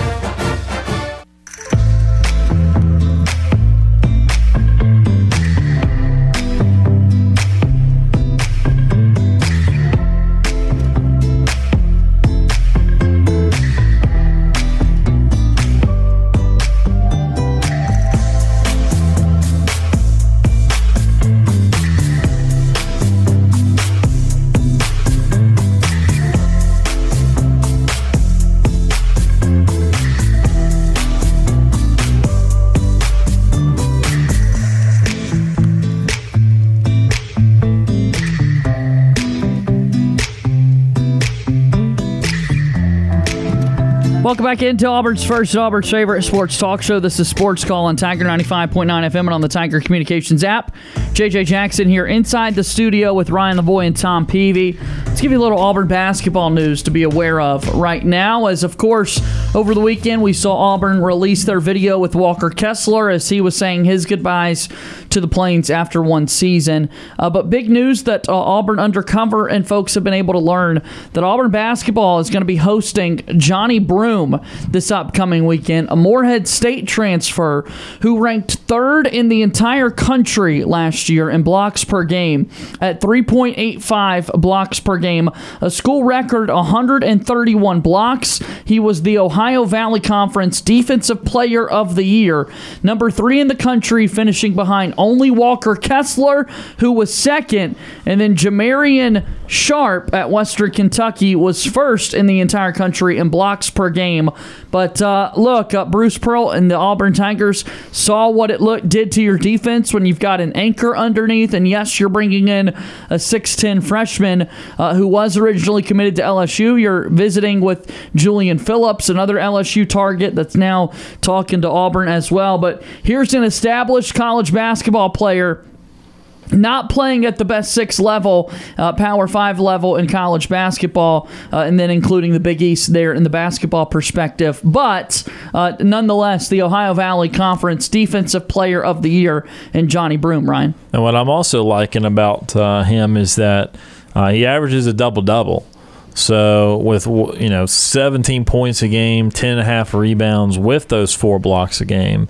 So seem to do everything well. Now, obviously, we get it. I know we can go into spiel about OVC, blah, blah, blah, blah, blah, blah, blah, blah. But, that's the reality is that these top players from conferences like the OVC are committing and playing at major conference schools and having impacts. We know the impacts the guys at Auburn did, like Wendell Green Jr. from Eastern Kentucky, but Kellen Grady at Kentucky, and there's going to be a lot of guys that come up from these conferences that play a big role. Kevin Obanor, or Obanor, however you say that, from Oral Roberts, the Cinderella from 2 years ago, the guy with Max Asmus in the backcourt. Obanor goes to Texas Tech and starts on a Sweet 16 team, and a team that was ranked in the top 10 at times this year. So these type of guys are exactly the type of guys. They get a little overlooked. They have big collegiate careers at the smaller schools, and they earn the right to play at a bigger school. And this would be really exciting. 6'10", so pretty tall, 235, Plant City, Florida, out of Tampa Catholic. So, this guy... I like what I see from the standpoint of it looks like he fills out all the major statistical categories, and Kentucky, Gonzaga, Texas Tech, LSU, Houston, Alabama, and Arkansas. His last game of his career with Morehead State in the OVC championship game against Murray State. Did he play pretty well, Ryan? I'd say so. 32 points. So, like I said, I like that there's an offensive element to him. It'd be impossible to project everything offensively until he started playing a little bit. Say that again. Impossible to project exactly what he'd be offensively. Please remember that. But I like the potential of it because, for as great as Walker was, there wasn't really a lot of possessions where you felt like you could run the offense through Walker. Sure, he'd screen, but it wasn't like he was going to have a great post move for you on a given possession. Obviously struggled with his 3-ball. So a lot of his points came at dunks and layups around the rim. So if you got somebody like Broome that could be similar to Kessler, it's going to be really hard to have that same production, although he was third in the country, so he's up there. But if he offered the same type of presence defensively with even better offensive game, that would be a huge get. According to 24/7 Sports, Johnny Broome is the number 2 rated available transfer. Morehead State faced Auburn in the regular season opener this past season. Broome had 12 points and 8 rebounds, but shot a season low 33%. He was going up against Walker Kessler and Jabari Smith. While we're talking about basketball recruiting, also of note, a few days ago, one of the nation's top freshmen from class of 2023 has Auburn in his top 5. So Kwame Evans Jr., he's out of Florida, class of 2023, 5-star forward. So not a freshman then. 2023 would be graduating. That's what I'm saying. Coming into the next season. Would be coming in. Okay, gotcha. Not a transfer. I thought you were saying like a high school freshman. And no. They're still a ways off. Not yet. Class of 2023 means he's about to start his senior year. Right. And he not a transfer type guy. Yes, gotcha. A guy that would be a freshman at Auburn if he comes here. 5-star forward Kwame Evans Jr., top 5 of Auburn, Indiana, Oregon, Kentucky, UCLA. He is the number 2 best player nationally and the number 1 power forward in the country out of Florida. And Auburn's in the top 5. Got to get after it. Got to get after it and build the roster. There you go. And that's what the Tigers are doing. All right, we talked about this a little bit ago, but a while back we were having this big great sports movie bracket debate. And we're ready to bring this to life. We're ready to get this thing going, and we've got it created officially. We've had it created officially for 2 years now. However, what we've never done is we've never put it in bracket form. And finally, Austin Scott, who does everything, Like literally everything. Austin Scott was able to put it on paper for us. And Tom, you're looking over it now. I don't want to give everything away, but I'm excited that we're going to get some input from our listeners on how to fill this thing out. Sure. My only thing looking through this list, there's some of these movies that I've never seen. Correct. We're in this. Remember, we were Would seem having to hard to get a vote then. Look, it's 64 movies, right? This is the real thing. Like, we put real work into this thing. Sure. And it's going to be difficult. Glory Road. What is that?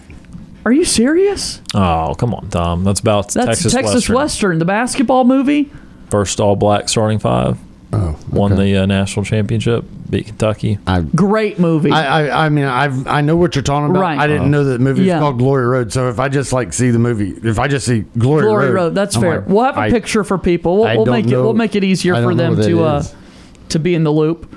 But we're really looking forward to this. There was, earlier we talked about some of our favorite matchups, but we've got a Major League versus Talladega Nights matchup. Yeah, that's a tough one. Yeah. And people are going to have to make a decision. That's a really tough call there. Man. Well, I think that we all voted on it and it averaged out. So yeah.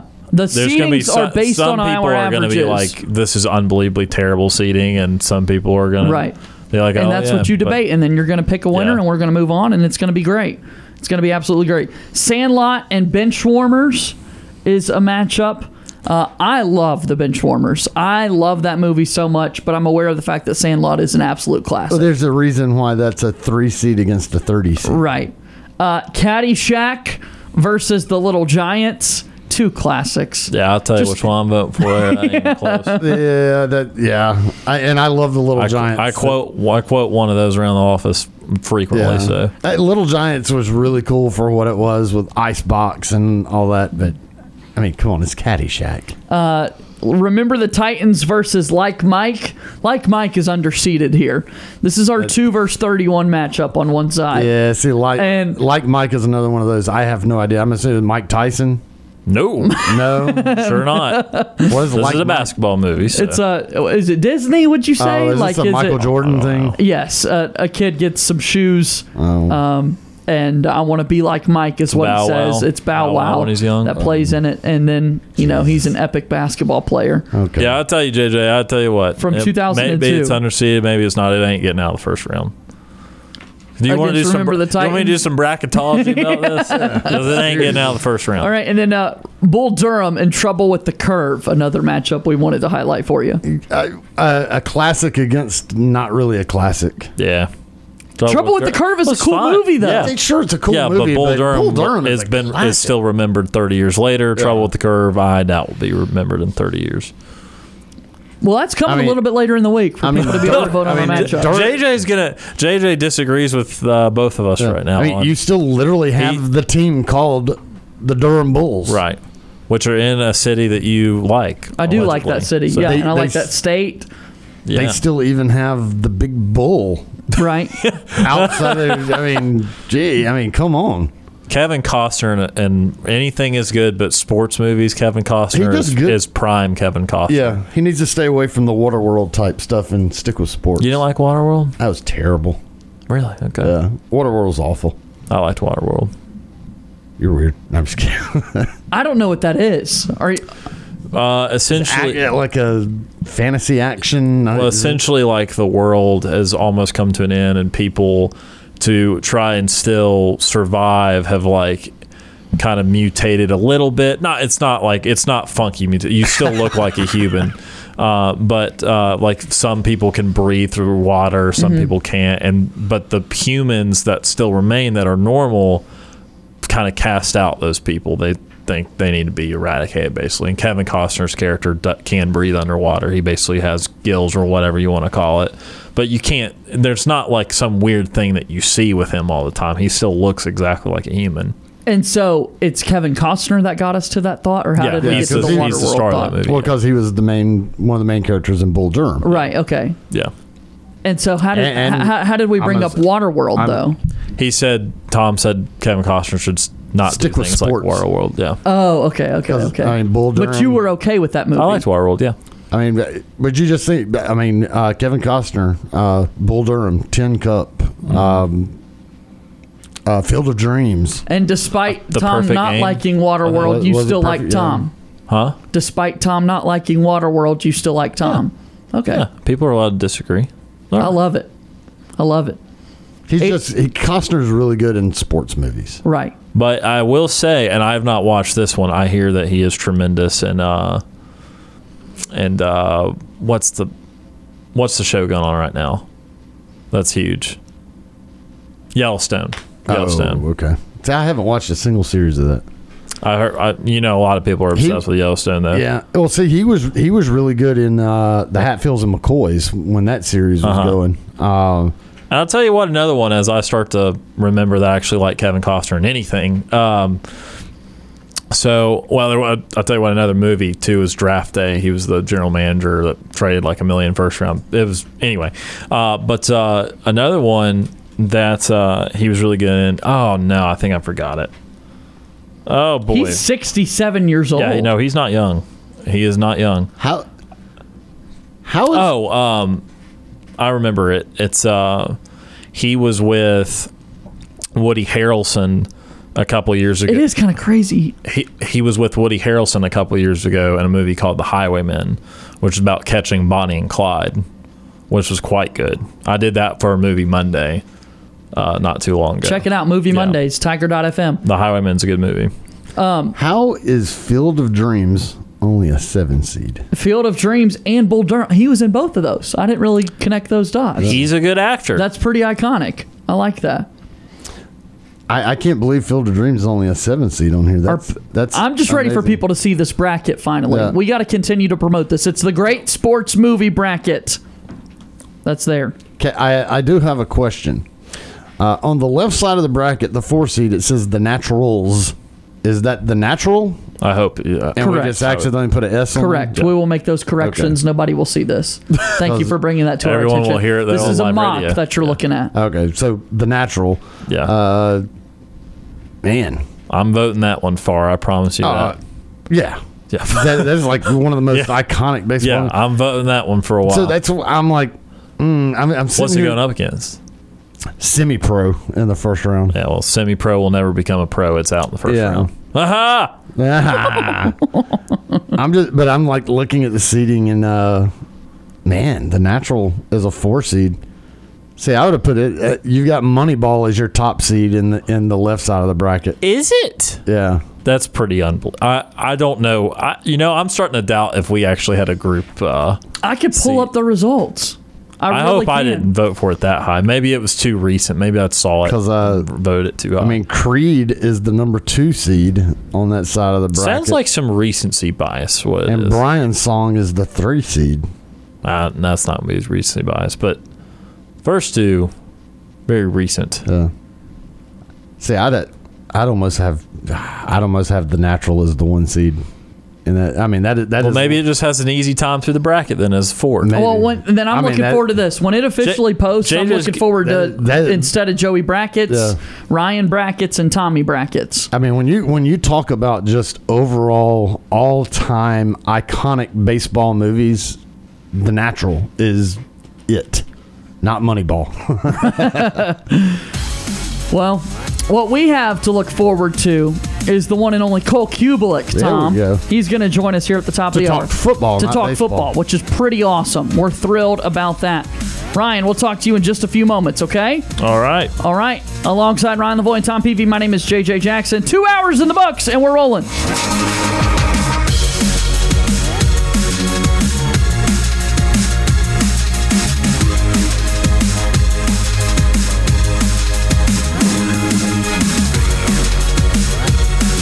2 hours of Sports Call are finished. Don't touch that radio dial. We've got 1 more hour to go.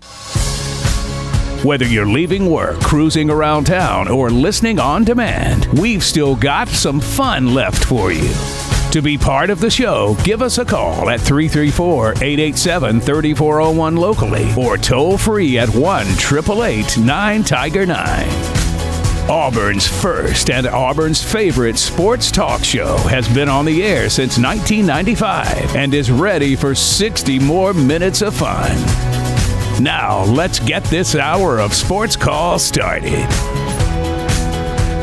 Third and final hour of Sports Call getting started today on this Monday. Thanks for listening. WTGZ Tiger 95.9 FM and on the Tiger Communications app. JJ Jackson from inside the studio with Tom Peavy and Ryan Lavoie. Honored to go to our phone lines and bring on a good friend of the program, Cole Cubelic of the SEC Network and Jocks 94.5, joining us here on today's show to talk all things spring football. Cole, we appreciate the time as always. How'd you enjoy your trip up to the Plains and for that spring game on Saturday? Oh, it was great. Always great to be back in town, and especially had the wife and 3 kids all down there with me. Seemed like the kiddos had a good time from some of those photos. Yeah, I think the best part was probably getting ice cream at Toomer's Corner, but maybe one day they'll realize being on the field before the spring game is pretty cool too. Well, let's get into it. Kind of tell me, because you obviously talk about this a lot every day with your radio show, and you've been covering football for many, many years and played the sport as well. What kind of expectations did you have for the event going into it?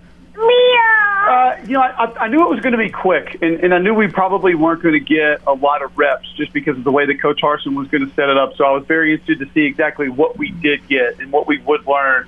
And I thought I was able to get some nice takeaways. The receiver position is a massive question mark.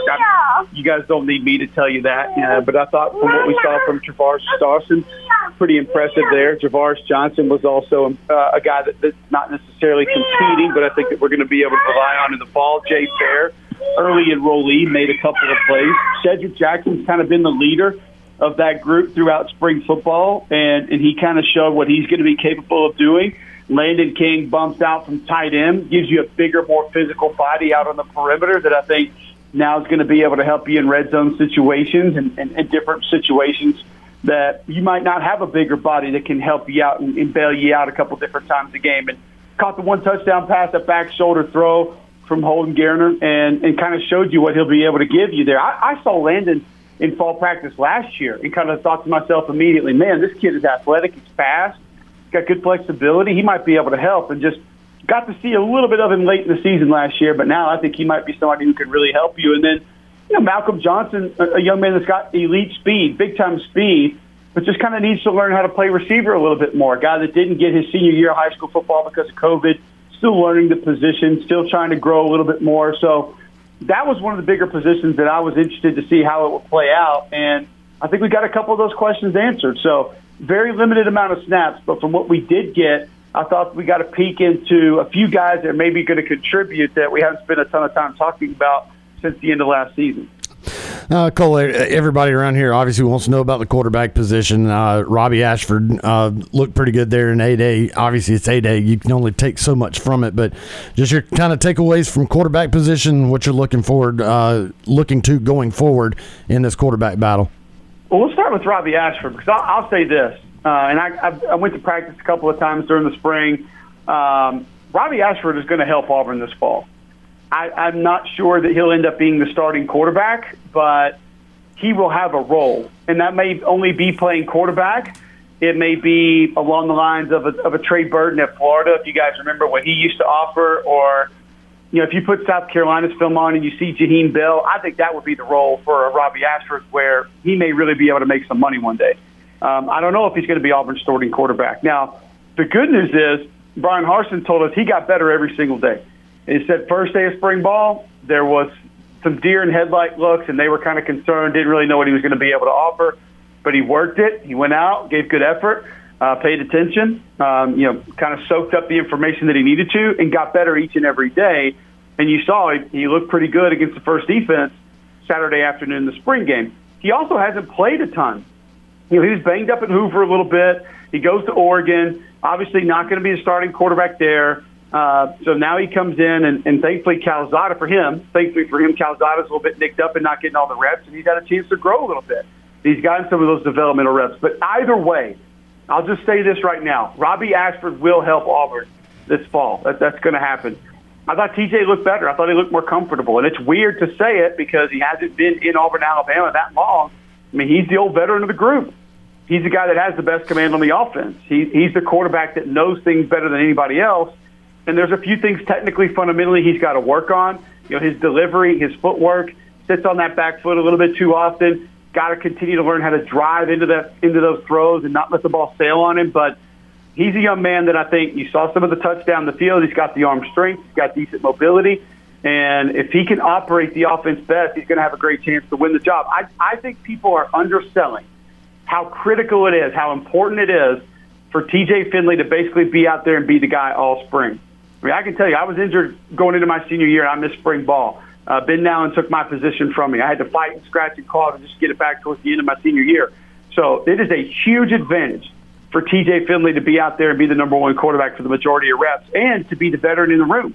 And Coach Harsin told us, he said he's quizzing the other quarterbacks. He's helping those guys out, showing a ton of leadership, trying to help them better understand things and how to operate this offense. So I think TJ Finley's got a big leg up. Calzada is obviously going to push him and has a chance to win and be the starter. But, man, TJ Finley having this spring to himself is absolutely massive. What's it like for you to see Jimmy Brumbaugh back as the position coach, the D-line coach for Auburn football? Well, first thing, especially being out there on the field in the stadium, it brings back a lot of memories of he and I fighting back in the day, because I think Jimmy and I would fight at least 2-3 times a week. He played nose guard, I played center, and Jimmy is the nicest guy, the best demeanor, calm demeanor off the field, but he was a hell of a football player. And he and I had some battles, and we got into it often. And thankfully, he was the kind of guy that as soon as it was over, and he didn't carry a grudge. But I'm thrilled to have Jimmy back. And I think a lot of the turnaround that you've seen in recruiting over the last month or two, I think Jimmy is responsible for a lot of that. And then obviously he's got, a guy like Jason Jones has come in via the portal that he's going to be able to develop. But I know he's excited to be back in Auburn. I talked to his wife at practice the other day. She's excited to be back. He's a guy that it means a lot, and Auburn means a lot to him. So to have him back out there is just really cool. And to have the experience of being at Tennessee, being at Kentucky, being at Oregon, under different head coaches, and just seeing different ways to operate, it's a big deal. And I'm thrilled for him and his family. Talking with Cole Kublik from the SEC Network here on Sports Call. And Cole, obviously this offseason, a lot of controversy surrounding the Auburn program and Coach Harsin in particular. We don't have to rehash all that. But one of the things that I've heard a lot of players say is they feel like Brian Harsin is kind of a different guy this year. It seems like maybe more relatable, things like that nature. You saw this team last year. You were around Brian Harsin last year. You got a chance to see him at A-Day. Are you seeing a new Brian Harsin? Does it seem like he's being more relatable, or does it just seem like the same Brian Harsin that kind of the business first type guy? I think, listen, what took place, there's no way that it could not affect you. Now I'll say this: I feel like I knew Coach Harsin fairly well before all that happened. But one thing that I guess a couple of things that I've learned even more of is just his resiliency, his focus more than anything else. You guys saw it if you watched the game, the television broadcast. I kind of tried to lighten him up and have some fun with him a little bit, but everything is it's coaching point, it's detail, it's organization. That's who he is. And so I think this has forced him to maybe just jump into football even more. And I don't know if that was really possible, but he's put even more focus, more drive, more determination into being Auburn's head football coach. And that's a positive, one of the positives that may come out of it. And past him, I think the team has sort of rallied around it. I think a lot of the team saw what was happening to their coach and didn't like it and kind of took the us against the world mentality. And thankfully the leadership of guys like John Samuel Shanker and Derek Hall and Nick Brahms and other guys on that team have been able to come together and want to go out and try to prove people wrong and try to go win games. But what have I learned about Coach Harsin through that? Just that, he is still football first, and he is laser focused, and he is determined, and he is organized, and his way is how he's going to live or die, because he believes in how he has built teams, built programs in the past is the way it should be done, and he believes that can work at Auburn. So I think we've seen the team come together. He's added some more, I guess, entertaining or fun drills and periods throughout practice, which I think has loosened the guys up a little bit, and then obviously recruiting has turned around a little bit over the last month and a half. So I think things are heading in the right direction. You can't forget it. You won't forget it. You can't act like it didn't happen. but I don't think it's taken anything away from the kind of football coach that Brian Harsin is or is going to be at Auburn. All right, Cole, and switching to football is football, but sometimes in life there's a lot more serious matters, and you and I were in school here at Auburn at the same time, which means I was also here at the same time with Jeff Klein. Jeff's obviously former Auburn quarterback, going through some health stuff right now. You guys know each other very well. You mentioned him on the broadcast of A-Day. Tell us a little bit about Jeff Klein, the situation that's going on, and how Auburn fans and all can help support Jeff Klein and his family as they go through this tough time. Yeah, Jeff was one of the more interesting, fun guys to be around while I was at Auburn. Always having a good time, joking around. Even when you were on the field with him, he was entertaining and a guy that you love kind of just having on your side. And had a huge arm, was a gunslinger type quarterback, and he was gonna have a good time no matter what. And sometimes that'd be making fun of you, sometimes that'd be him being made fun of, and he was always going to laugh it off. And just a great friend, now a great husband and a great dad. And I think the thing that makes this extremely hard for me is, his 3 boys are all about 6 months younger than my 3. And I keep playing that game where mentally I can't help but put myself in that situation and said, man, this could be me. This could easily be me. Because this happened in about a 3-week span. About 4 weeks ago, Jeff goes to the chiropractor because his back's hurting. 2 weeks later, he's going to the hospital, and a week after that, he's in intensive care at the stroke center in Columbus. He's been diagnosed with cancer now. They've moved him to UAB here in Birmingham, and still on life support. He's still struggling. He's not overly responsive, and it's going to be a long, tough road either way. And we're just hoping that we can get to the bottom of what kind of cancer it is so we can begin to treat it and hopefully get him back responsive and get him back home with his family, because Adrian and those 3 boys need him. And I think that's the part that's just the hard reality is that, they don't have their dad. She doesn't have her husband right now. And those 3 boys are all under 7 years old. So that is a tough pill to swallow for anybody that has paid attention to it, that has kids of their own, or that knows somebody that's been through cancer. It's not fun. It's not easy. And we just want to try to help her, try to help those boys. The GoFundMe is out there everywhere. It's at the top of my Twitter feed. I've pinned it. You can search Jeff Klein on GoFundMe site. And listen, we hit almost $120,000 in 3 days. And the goal's been bumped up to $200,000 because this is not something that is going to go away when and if Jeff gets out of the hospital. This is going to carry on for a long time. They're going to need support for a long time. He was on a 10-month contract there at Lochapoka High School, so there's some uncertainty as to just what's going to happen with his employment status and his pay. So there's a lot going on for Adrian, and it's just very difficult for her right now. So any help is greatly appreciated. I don't care if you just go like the tweet or if you copy the link to the GoFundMe and put it on your Facebook page. Anything helps. Just kind of spread the word and allow more people to help. Over 1,000 people have donated, and that's incredible. And a large portion of that is attributed to the Auburn family, how great they are, how special they are, how much people care. You go look at the names, you'll see former teammates, you'll see former coaches, you'll see coaches and players from other teams, you'll see guys he played with in high school, guys he coached in high school. He meant a lot to a lot of people. So we've got to step up and try to help him and his family, and hopefully we can continue to do that. We certainly will. It's Cole Kubelik, SEC Network, Jocks 94.5, Mac and Cube in the morning. Follow him on Twitter at Cole Kubelik. We always appreciate the time. I know you got a busy schedule, so thank you for joining us here on the Plains today, Cole. Yeah, I appreciate you guys having me. Have a good afternoon. All right, that's our buddy Cole Kubelik joining us there on the show. Really do enjoy catching up with him. Enjoyed seeing him in Jordan Hare. His kids really did. It look like they were having an amazing time on the field. But again, if the Jeff Klein situation, of course, the GoFundMe page there pinned to the top of Cole Kubelik's profile, and anything you could do to help out certainly means a lot to the Klein family. This is Sports Call. We'll take a quick break. We're back with more right after this.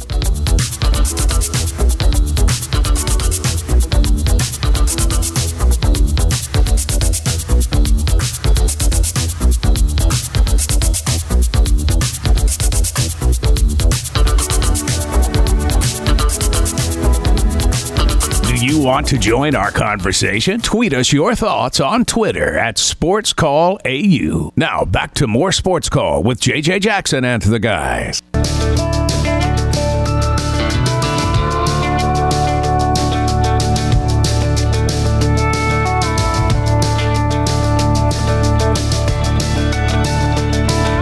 Sports Call, Tiger 95.9 FM and on the Tiger Communications app. JJ Jackson inside the studio with Tom Peavy and Ryan Lavoie. We've got best and worst of the weekend coming up here in just a few minutes.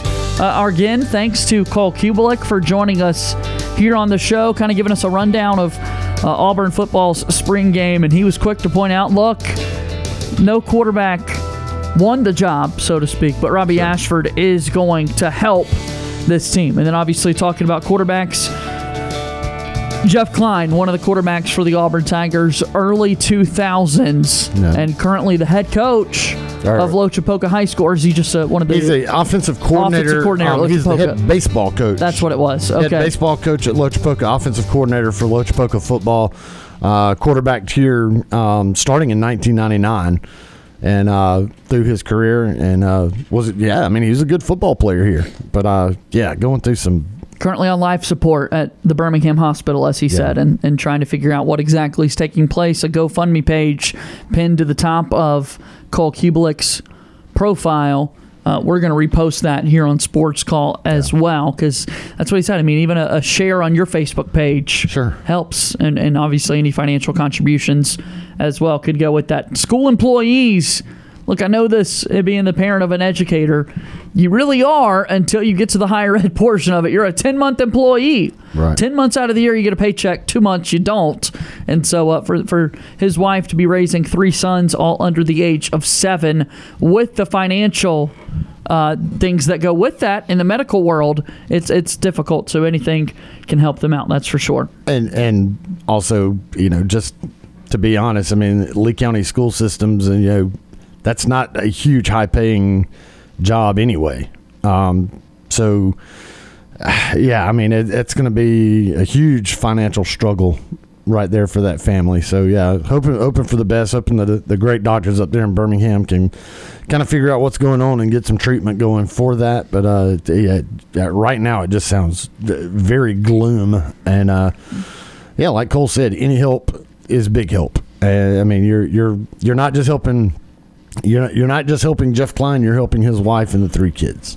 So, I mean, it's important. Let's talk a little bit more about Cole Kubelik and his comments on Auburn football going into the season. And, again, as he was saying, Jimmy Brumbaugh being the defensive line coach now for the Tigers. And that was the nose tackle when he was the center. And in their college days, man, you could see those one-on-ones in your head mentally of how aggressive and passionate those matchups would be. But really impressed with what he saw out of TJ Finley, taking another step forward, but then more so Robbie Ashford, and saying Robbie Ashford will help that football team. It does not mean he's going to be the starting quarterback, but in some form or fashion, he'll help. And obviously we've seen last year, to be specific, Bo Nix goes down. You need a backup quarterback that's ready to step in and help you win games, but also just in the locker room, in the film room, and trying to learn. And that's the one thing that Cole Kubelik, in his conferences and conversations with Brian Harsin and this coaching staff in one-on-one settings,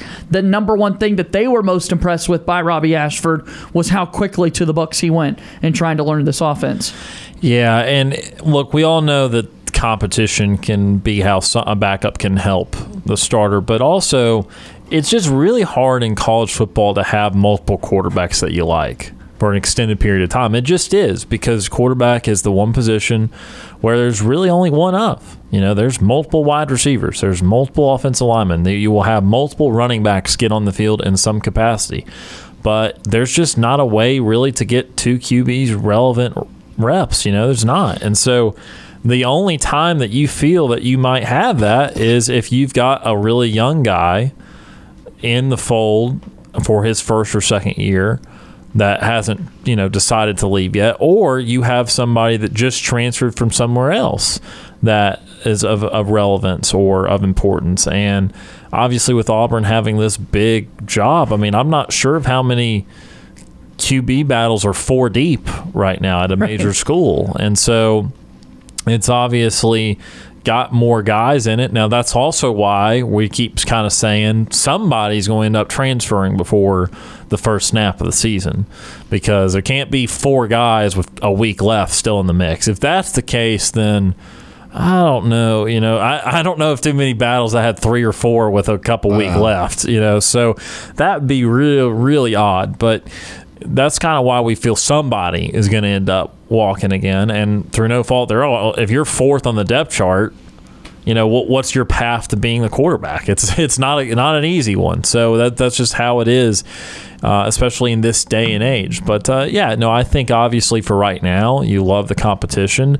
But as stated earlier, you're going to have development within that competition too. It can't merely just be who's the least bad. It has to be someone go and grab that position rather than just kind of having it fall in their lap. 334-887-3401 or toll free at 1-888-9-TIGER-9 to be a part of the program. Defensively, we know all the key players that are returning. The wide receiver position also one time that has got to take steps forward because Shedrick Jackson is the leader of this group, and with all due respect to Shedrick Jackson, that's not the premier sort of wide receiver that you're used to seeing in prolific college football offenses. So some of those younger guys need to step up. Yeah, you're going to have younger guys step up. This is a man. I always hate. We normally say this when we're talking about the offensive line. The wide receiver situation is also kind of carryover of Gus Malzahn and the lack of recruiting and getting the blue chip star guys at wide receiver. And so right now you're trying to go with the guys that you have. And Shedrick Jackson is going to be your best guy. He's got to elevate his game to the next level. But, yes, some of these younger guys are going to have to do the same until Harsin and that staff can bring in the stud receivers that are out there. These guys are going to have to step up. And it's a position that is it's got to worry you, honestly, as an Auburn fan. I mean, like we said, Shed Jackson, he's good, but he's not a guy that should be your number one wide receiver.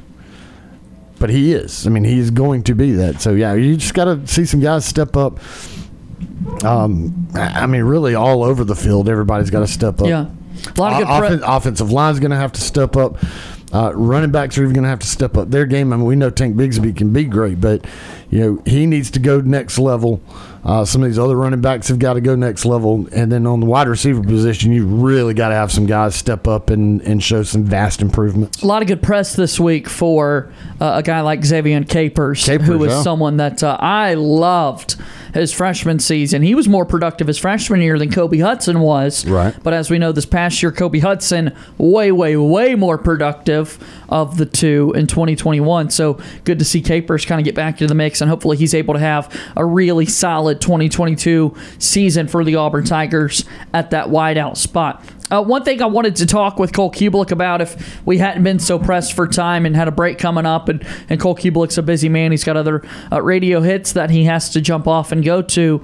But one thing I wanted to bring up with him, because it's been trending a little bit lately on his profile, but if you recall, the XFL, which is set to come back in 2023, The Rock buying a large stake into it, and the XFL is now officially set up a partnership with the NFL so that it can be sort of a minor league, so to speak, for the National Football League, which is super awesome. And the XFL then is likely to succeed. But when the XFL was back in 2020 and Trevon Reed's in the fold playing for the St. Louis Battlehawks, Cole Kubelik and Tom Hart, those were the two main broadcasters. Right. And Kubelik was having live in-game interviews as a part of the broadcast commentary. And so a lot of that has been trending on his profile this week, the past few days, because coming up on Saturday, here now 5 days away, the USFL is going to kick off on Fox. And there's a Birmingham Stallions team in place, and just would have loved to hear Cole's thoughts on a new sort of spring football league kicking off. But here it is going to kick off on Saturday. Yeah, I'm looking forward to. I always look forward to football, even though it might be not a good product on the field. It'll be fun to watch. I will be interested to see, though, the USFL's. They're using a computer chip to mark to more accurately mark where the placement of the ball is. And they're thinking that that's a technology that might be able to become something in use in college football and in NFL football if this technology works the way they're hoping it will work. Because it's one thing people have talked about a lot is instead of just using your eyeballs to mark where the ball is, it's like there's got to be some sort of technology out there that you can make this more accurate. And apparently USFL has that technology. and we'll see how accurate it is and if it's something that can continue through football. Yeah, I'm excited to watch the USFL, and the Birmingham team is going to be in the fold. I was a Salt Lake City Stallions fan, so please hosting this show. That's right. Crazy for me to think about that I've been doing this. I'm getting old. You've seen an entire league just die and come back, and yeah. 2 of them. That was the AAF. So that was the AAF, and then they totally folded. And then the XFL is coming back, but they've certainly halted their operations for a good bit. And now the Birmingham Stallions and the USFL are in the mix. So will you please root for them? I don't know yet. Why? I don't know yet. Why? Okay, I'll root for them. Okay. Are we going to be Stallions fans together then, man? Yeah, Saturday night. Okay. Are you going to be a Stallions fan, Tom? Sure. I need to make that my chore this weekend to watch a single down Saturday night of Stallions football. Saturday night. Try to get Will you watch a down? Yep, Fox or NBC. You've already planned it? You hadn't planned that far ahead to think about that. I plan on it. Yeah. Okay, all right. Talk to you then. So, I just thought of a problem though with it. It's when the Warriors play. So I don't know if I'll be able to. Yeah, we'll see. You can make it happen.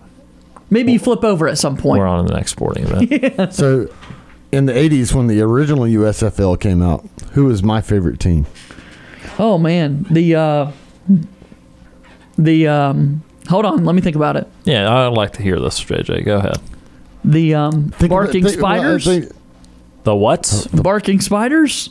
What in the hell is a barking spider? Do you actually know what a barking tree spider is? That's when you pass gas. I thought it was. I was like, isn't that a fart joke? That's but I wasn't. So I wasn't. So I just went ahead and went with it and hoped that people would just overlook it. But okay, sounds like a good minor league baseball name, isn't it? That'd be hilarious. And have like a tree, a fart noise with a spider and a little smoke coming out of the rear end of it. I was imagining literally like a barking spider. Like I was imagining a small little spider making a barking noise. Yeah. And I'm like, well, that way it won't sneak up on me. Get a spider bite. I was 91% confident that it was the farting deal that I was thinking of, that I had heard the barking spider setting in. And what are the other 9%? I don't know why. That's the correlation there. But your favorite USFL team in the 80s was not the barking spiders. The Ninja Turtles? Close. JJ, all these teams that are currently here are those teams. It's the same teams. Oh, okay. Same logos. The Tampa Bay Bandits. Now there were. So I was going to say there were some other teams also, because you had like the Memphis Showboats. You had the. That's a cool name. Yeah, the Memphis Showboats. Los Angeles had the. Was it the Renegades? What is the? I forget. There was a team in Los Angeles. But no, it's a team that is currently here on this list that will play this year. That was my favorite team, and it had to do with one particular player. Herschel Walker. Yeah. And he played for the New Jersey Generals. Okay, are they back? Yes. Okay. That's what he was just saying. He said they're whatever. Yeah. The New Jersey. You weren't listening. It's fine. Herschel Walker. He doesn't listen to me sometimes. Who does? But Herschel Walker played for the New Jersey Generals. Yeah, so Herschel Walker was like the first really big-time college kid to go to the USFL as an underclassman, because at that time, underclassmen could not go to the NFL. And so the USFL allowed juniors to enter and paid them loads of money, paying them like contracts that were crazy to NFL. So Herschel Walker went to the New Jersey Generals and then set it on fire. I mean, he's one of the best players in the USFL before they folded and he went to the NFL. But I mean, he had a season where he rushed for over 2,000 yards for the Generals. Doug Flutie was also the quarterback for the Generals. Flutie and Walker on the same team. Yeah. Hot damn. That's pretty impressive. All right, we've got a break coming up. We've got best and worst of the weekend in just a moment. Here's a news headline for you. Transfer portal news. Washington State Cougars guard Noah Williams announces that he will transfer to Washington next season. Averaged 9.5 points per game, 3.1 rebounds last season. Felt like you needed to know that. I'm sure not a soul care, other than the fact that you just But isn't that crazy? You went from Washington State to Washington. Yeah. That's crazy. That's the transfer portal for you. They don't like each other. That's like Devin Cambridge, as opposed to going to Arizona State. Homeboy says, I'm going to go play at Alabama. But he did it. Wouldn't like that. Let's take a commercial break. Best and worst of the weekend's coming up next.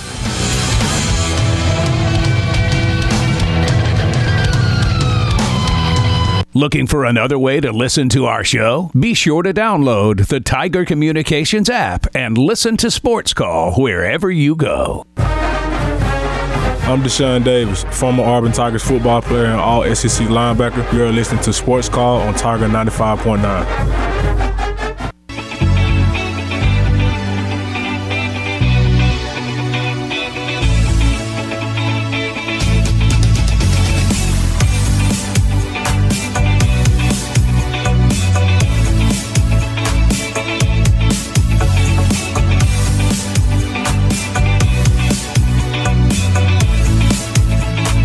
We're moving right along here on Auburn's first and Auburn's favorite sports talk show as we get set to do our best and worst of the weekend.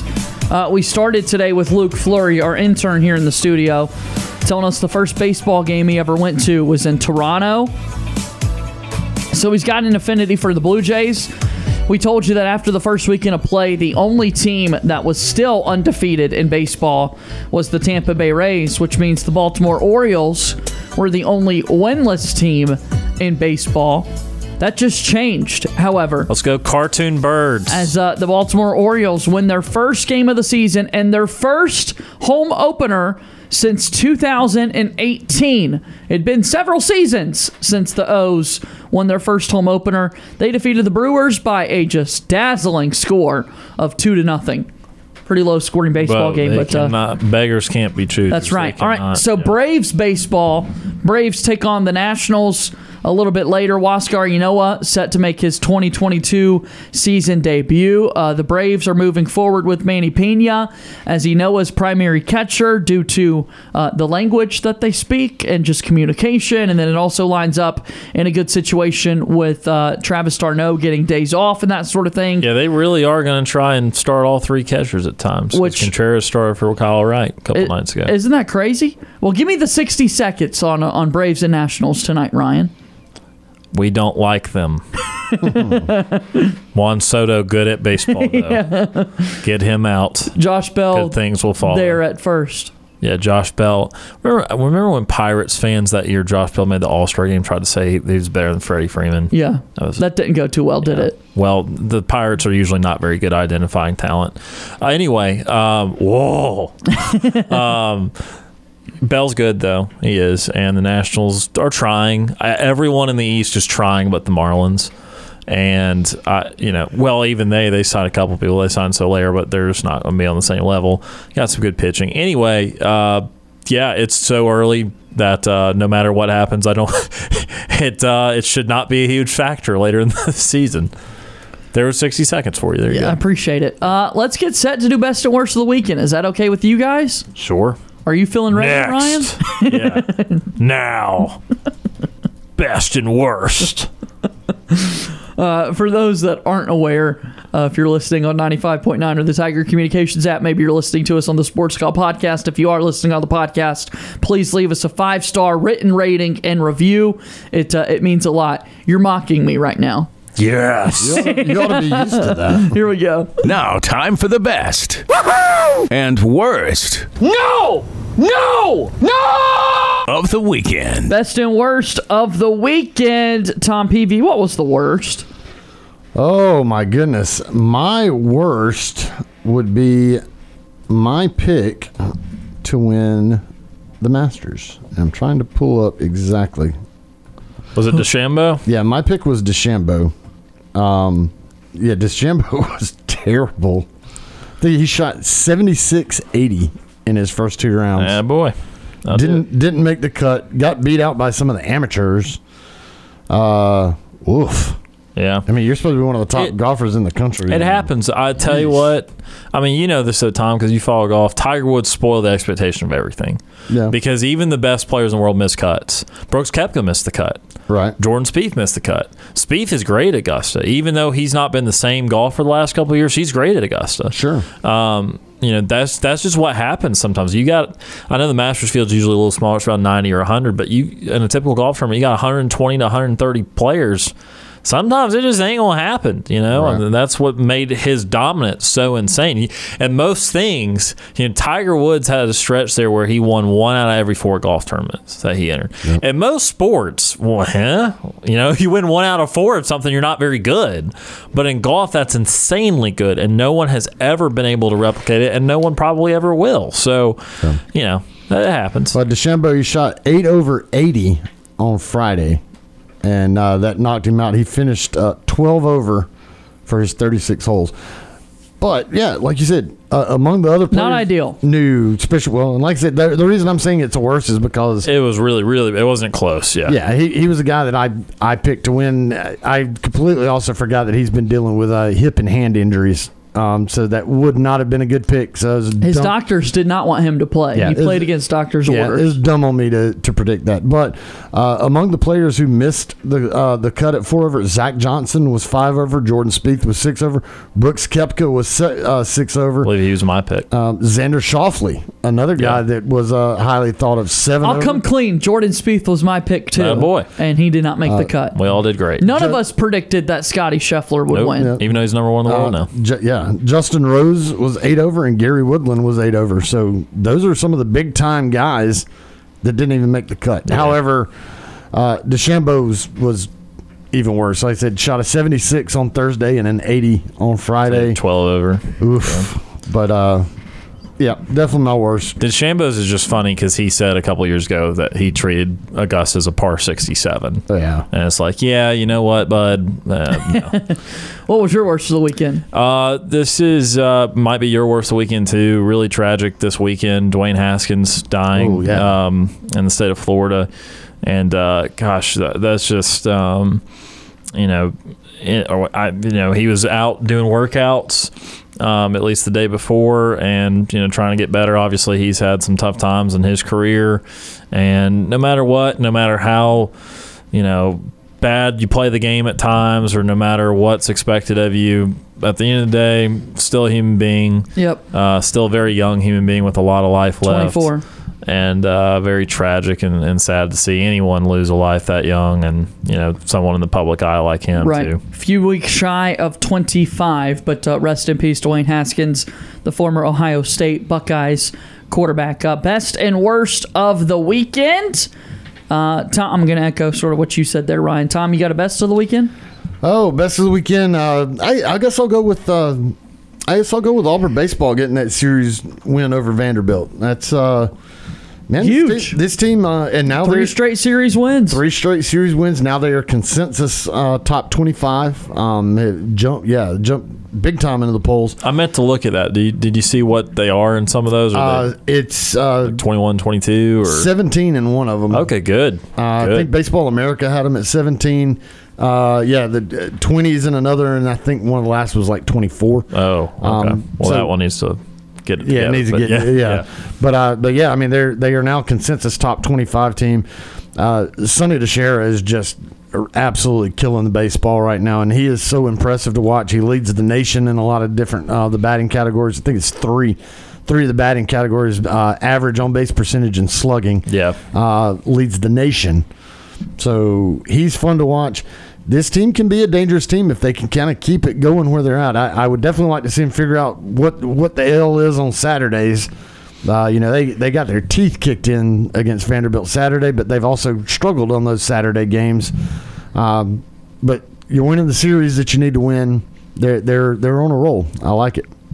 They play at at Mississippi State this upcoming week. 3 straight series wins for the Tigers for the first time since 2017. Tomorrow against Samford. Again, I'll have the television call. It's Bark in the Park night at Plainsman Park, and Brad Law has already asked on Twitter to help send as many dog-related baseball puns for Andy Burcham to use in the radio broadcast, but I might just steal those for TV.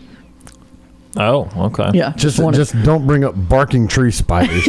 I won't do that. I'll steer clear. Well, an easy one is if they miss a ball and strike call, come on, throw us a bone. I like that. Give us a call. Throw us a bone. That. Yeah. Will you tell me your best of the weekend? Yeah, I was trying to contemplate it. I don't have some significant triumphant best, but I'll just go with the fact we have Major League Baseball again. Okay. That was not a given 2-3 months ago. There was still a lot of bickering, a lot of Rob Manfred being Rob Manfred. Players trying to get more, and owners trying to keep more, and everybody just trying to take, no lockout, no give, and so. It did not look great for a 162 game season, but yet we're doing the thing. And so, kind of alongside of that, kind of ad-libbing a little bit too, is that the Braves got their World Championship rings, and they're mighty special. There's some thought and into that, and they're gaudy. They're damn good. So tonight is the replica ring giveaway, and the first 40,000 fans get a replica ring, and basically if you go, you get it. Yeah, they showed the line out, and it was like, good heavens, the line already out there. Damn, yeah, I was about to say it only seats 42,000, so it's essentially just if you go to the game, you will get it unless you're the last person in there. I wonder if this is the first championship ring that opens up and has stuff on the inside. It seems like all the others have just been a great big huge gaudy ring on the outside. I've never seen one that opens up like a pendant and then has I'm sure it's been rare. They've got the layout of the field, and then they've got rubies set where all the home runs against Houston were hit. They've got the little inlay on the that's some great creativity. we are those Jock Peterson's quote. Yeah. It didn't say that. It just says we are those, and just leaves it. But I was finishing quotes for folks that weren't there. But it's quite a thoughtful ring. By the pearls way, for Jock, and by the way, just a few minutes ago, we no longer have any winless teams in Major League Baseball. The Orioles got their first win, beat the Brewers. Yes, Tom! You just proved JJ's point. You totally didn't listen to him at all. He just said that 10 minutes ago. When I brought us back from commercial break, I told people it was their first win since 2018. Check it out, the Sports Call podcast. I said it was their first win since 2018. Yes! Ryan Best said, of the weekend! Ryan made the cartoon bird joke, and you didn't. I think I was busy looking at Bryson DeChambeau's stuff on here. It's okay. All right, stupid criminal of the week. Will you listen to this? No. Okay. All right. Okay, here we go. So the police in Elkhart County, Indiana, tried to pull over a 25-year-old guy named Musada Hussein from Minneapolis on Wednesday night when they spotted him in his red Ford Mustang doing 120 miles an hour in a 70-mile-an-hour zone, 50 over the speed limit. The driver kept going, and all of a sudden, police were in for a 25-mile chase down with the cops before he finally was able to be stopped. And his excuse was that he thought the cops wanted to drag race for 25 miles. He was arrested on several charges, including reckless driving and resisting arrest. That's often what I think is... if someone's these lights are behind me. If someone robs a bank and the police show up, you want to rob it with me? Did you hear my stupid criminal of the week? I did. Okay. Any commentary? I've got one too. Okay, I'd love to hear it. This is in Florida. Oh, okay. I thought he was just going to repeat what you just said. I thought he was just going to jokingly be like, there was this driver going 120. And I know. St. Petersburg woman accused of using cat to bat her girlfriend. Oh. Yeah. That's a cat as a weapon. Yeah. They can be weapons, actually. I actually saw this when it first happened, but a St. Petersburg woman was arrested for domestic battery after she allegedly scratched her girlfriend in the face with the couple's cat. Police said things escalated after Susan Frudenthal, 53, and her girlfriend got into an argument at a home in Largo. According to the I know report, where Largo is. Yeah, It's not according to far. the report, Freudenthal then took their cat, held it up to her girlfriend's face, swore on the animal's life that she was not cheating. The animal was in distress and scratched the girlfriend in the affidavit. The woman had multiple lacerations on her face. Police went to the home and arrested Freudenthal for domestic battery. So, wow. You know what, though? Like I said back a moment ago, you can definitely use a cat as a weapon. And where I would go with that is not for any physical harm per se, but if you were just to place a cat in the same room as J.J. Jackson, approximately 37 sneezes would ensue. So if you ever need J.J. to just, like, unbelievably allergic and just unbelievably be shut down, put a cat near him. That'll do the job. That'll do the job. In fact, just talking about it for a long enough time would get him going. So I'll stop now. I appreciate that. Let's do this TV guide. Our show is about to end, but we've got you covered on entertainment for the evening. Here's Sports Call's Nightly TV Guide. Our Nightly TV Guide brought to you by our friends over at Coca-Cola. Here's what's coming up tonight on ESPN, 6 o'clock, the WNBA Draft. Jurassic World Fallen Kingdom at 6 on FX. At 6 o'clock on the Golf Channel, the Western Intercollegiate Golf Tournament.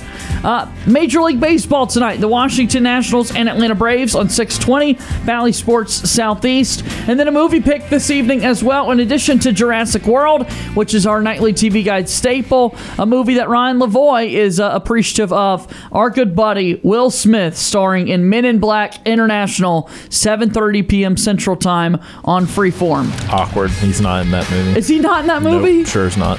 He's in Men in Black 1, 2, and 3. But Men in Black International is Hemsworth. Yeah. It's the fourth one. It doesn't have Tommy Don't Lee ever Jones. listen to any movie thing that JJ says ever. You're better off. At least for you it. knew he was in the franchise. Yeah. so now you wonder why I miss out on things.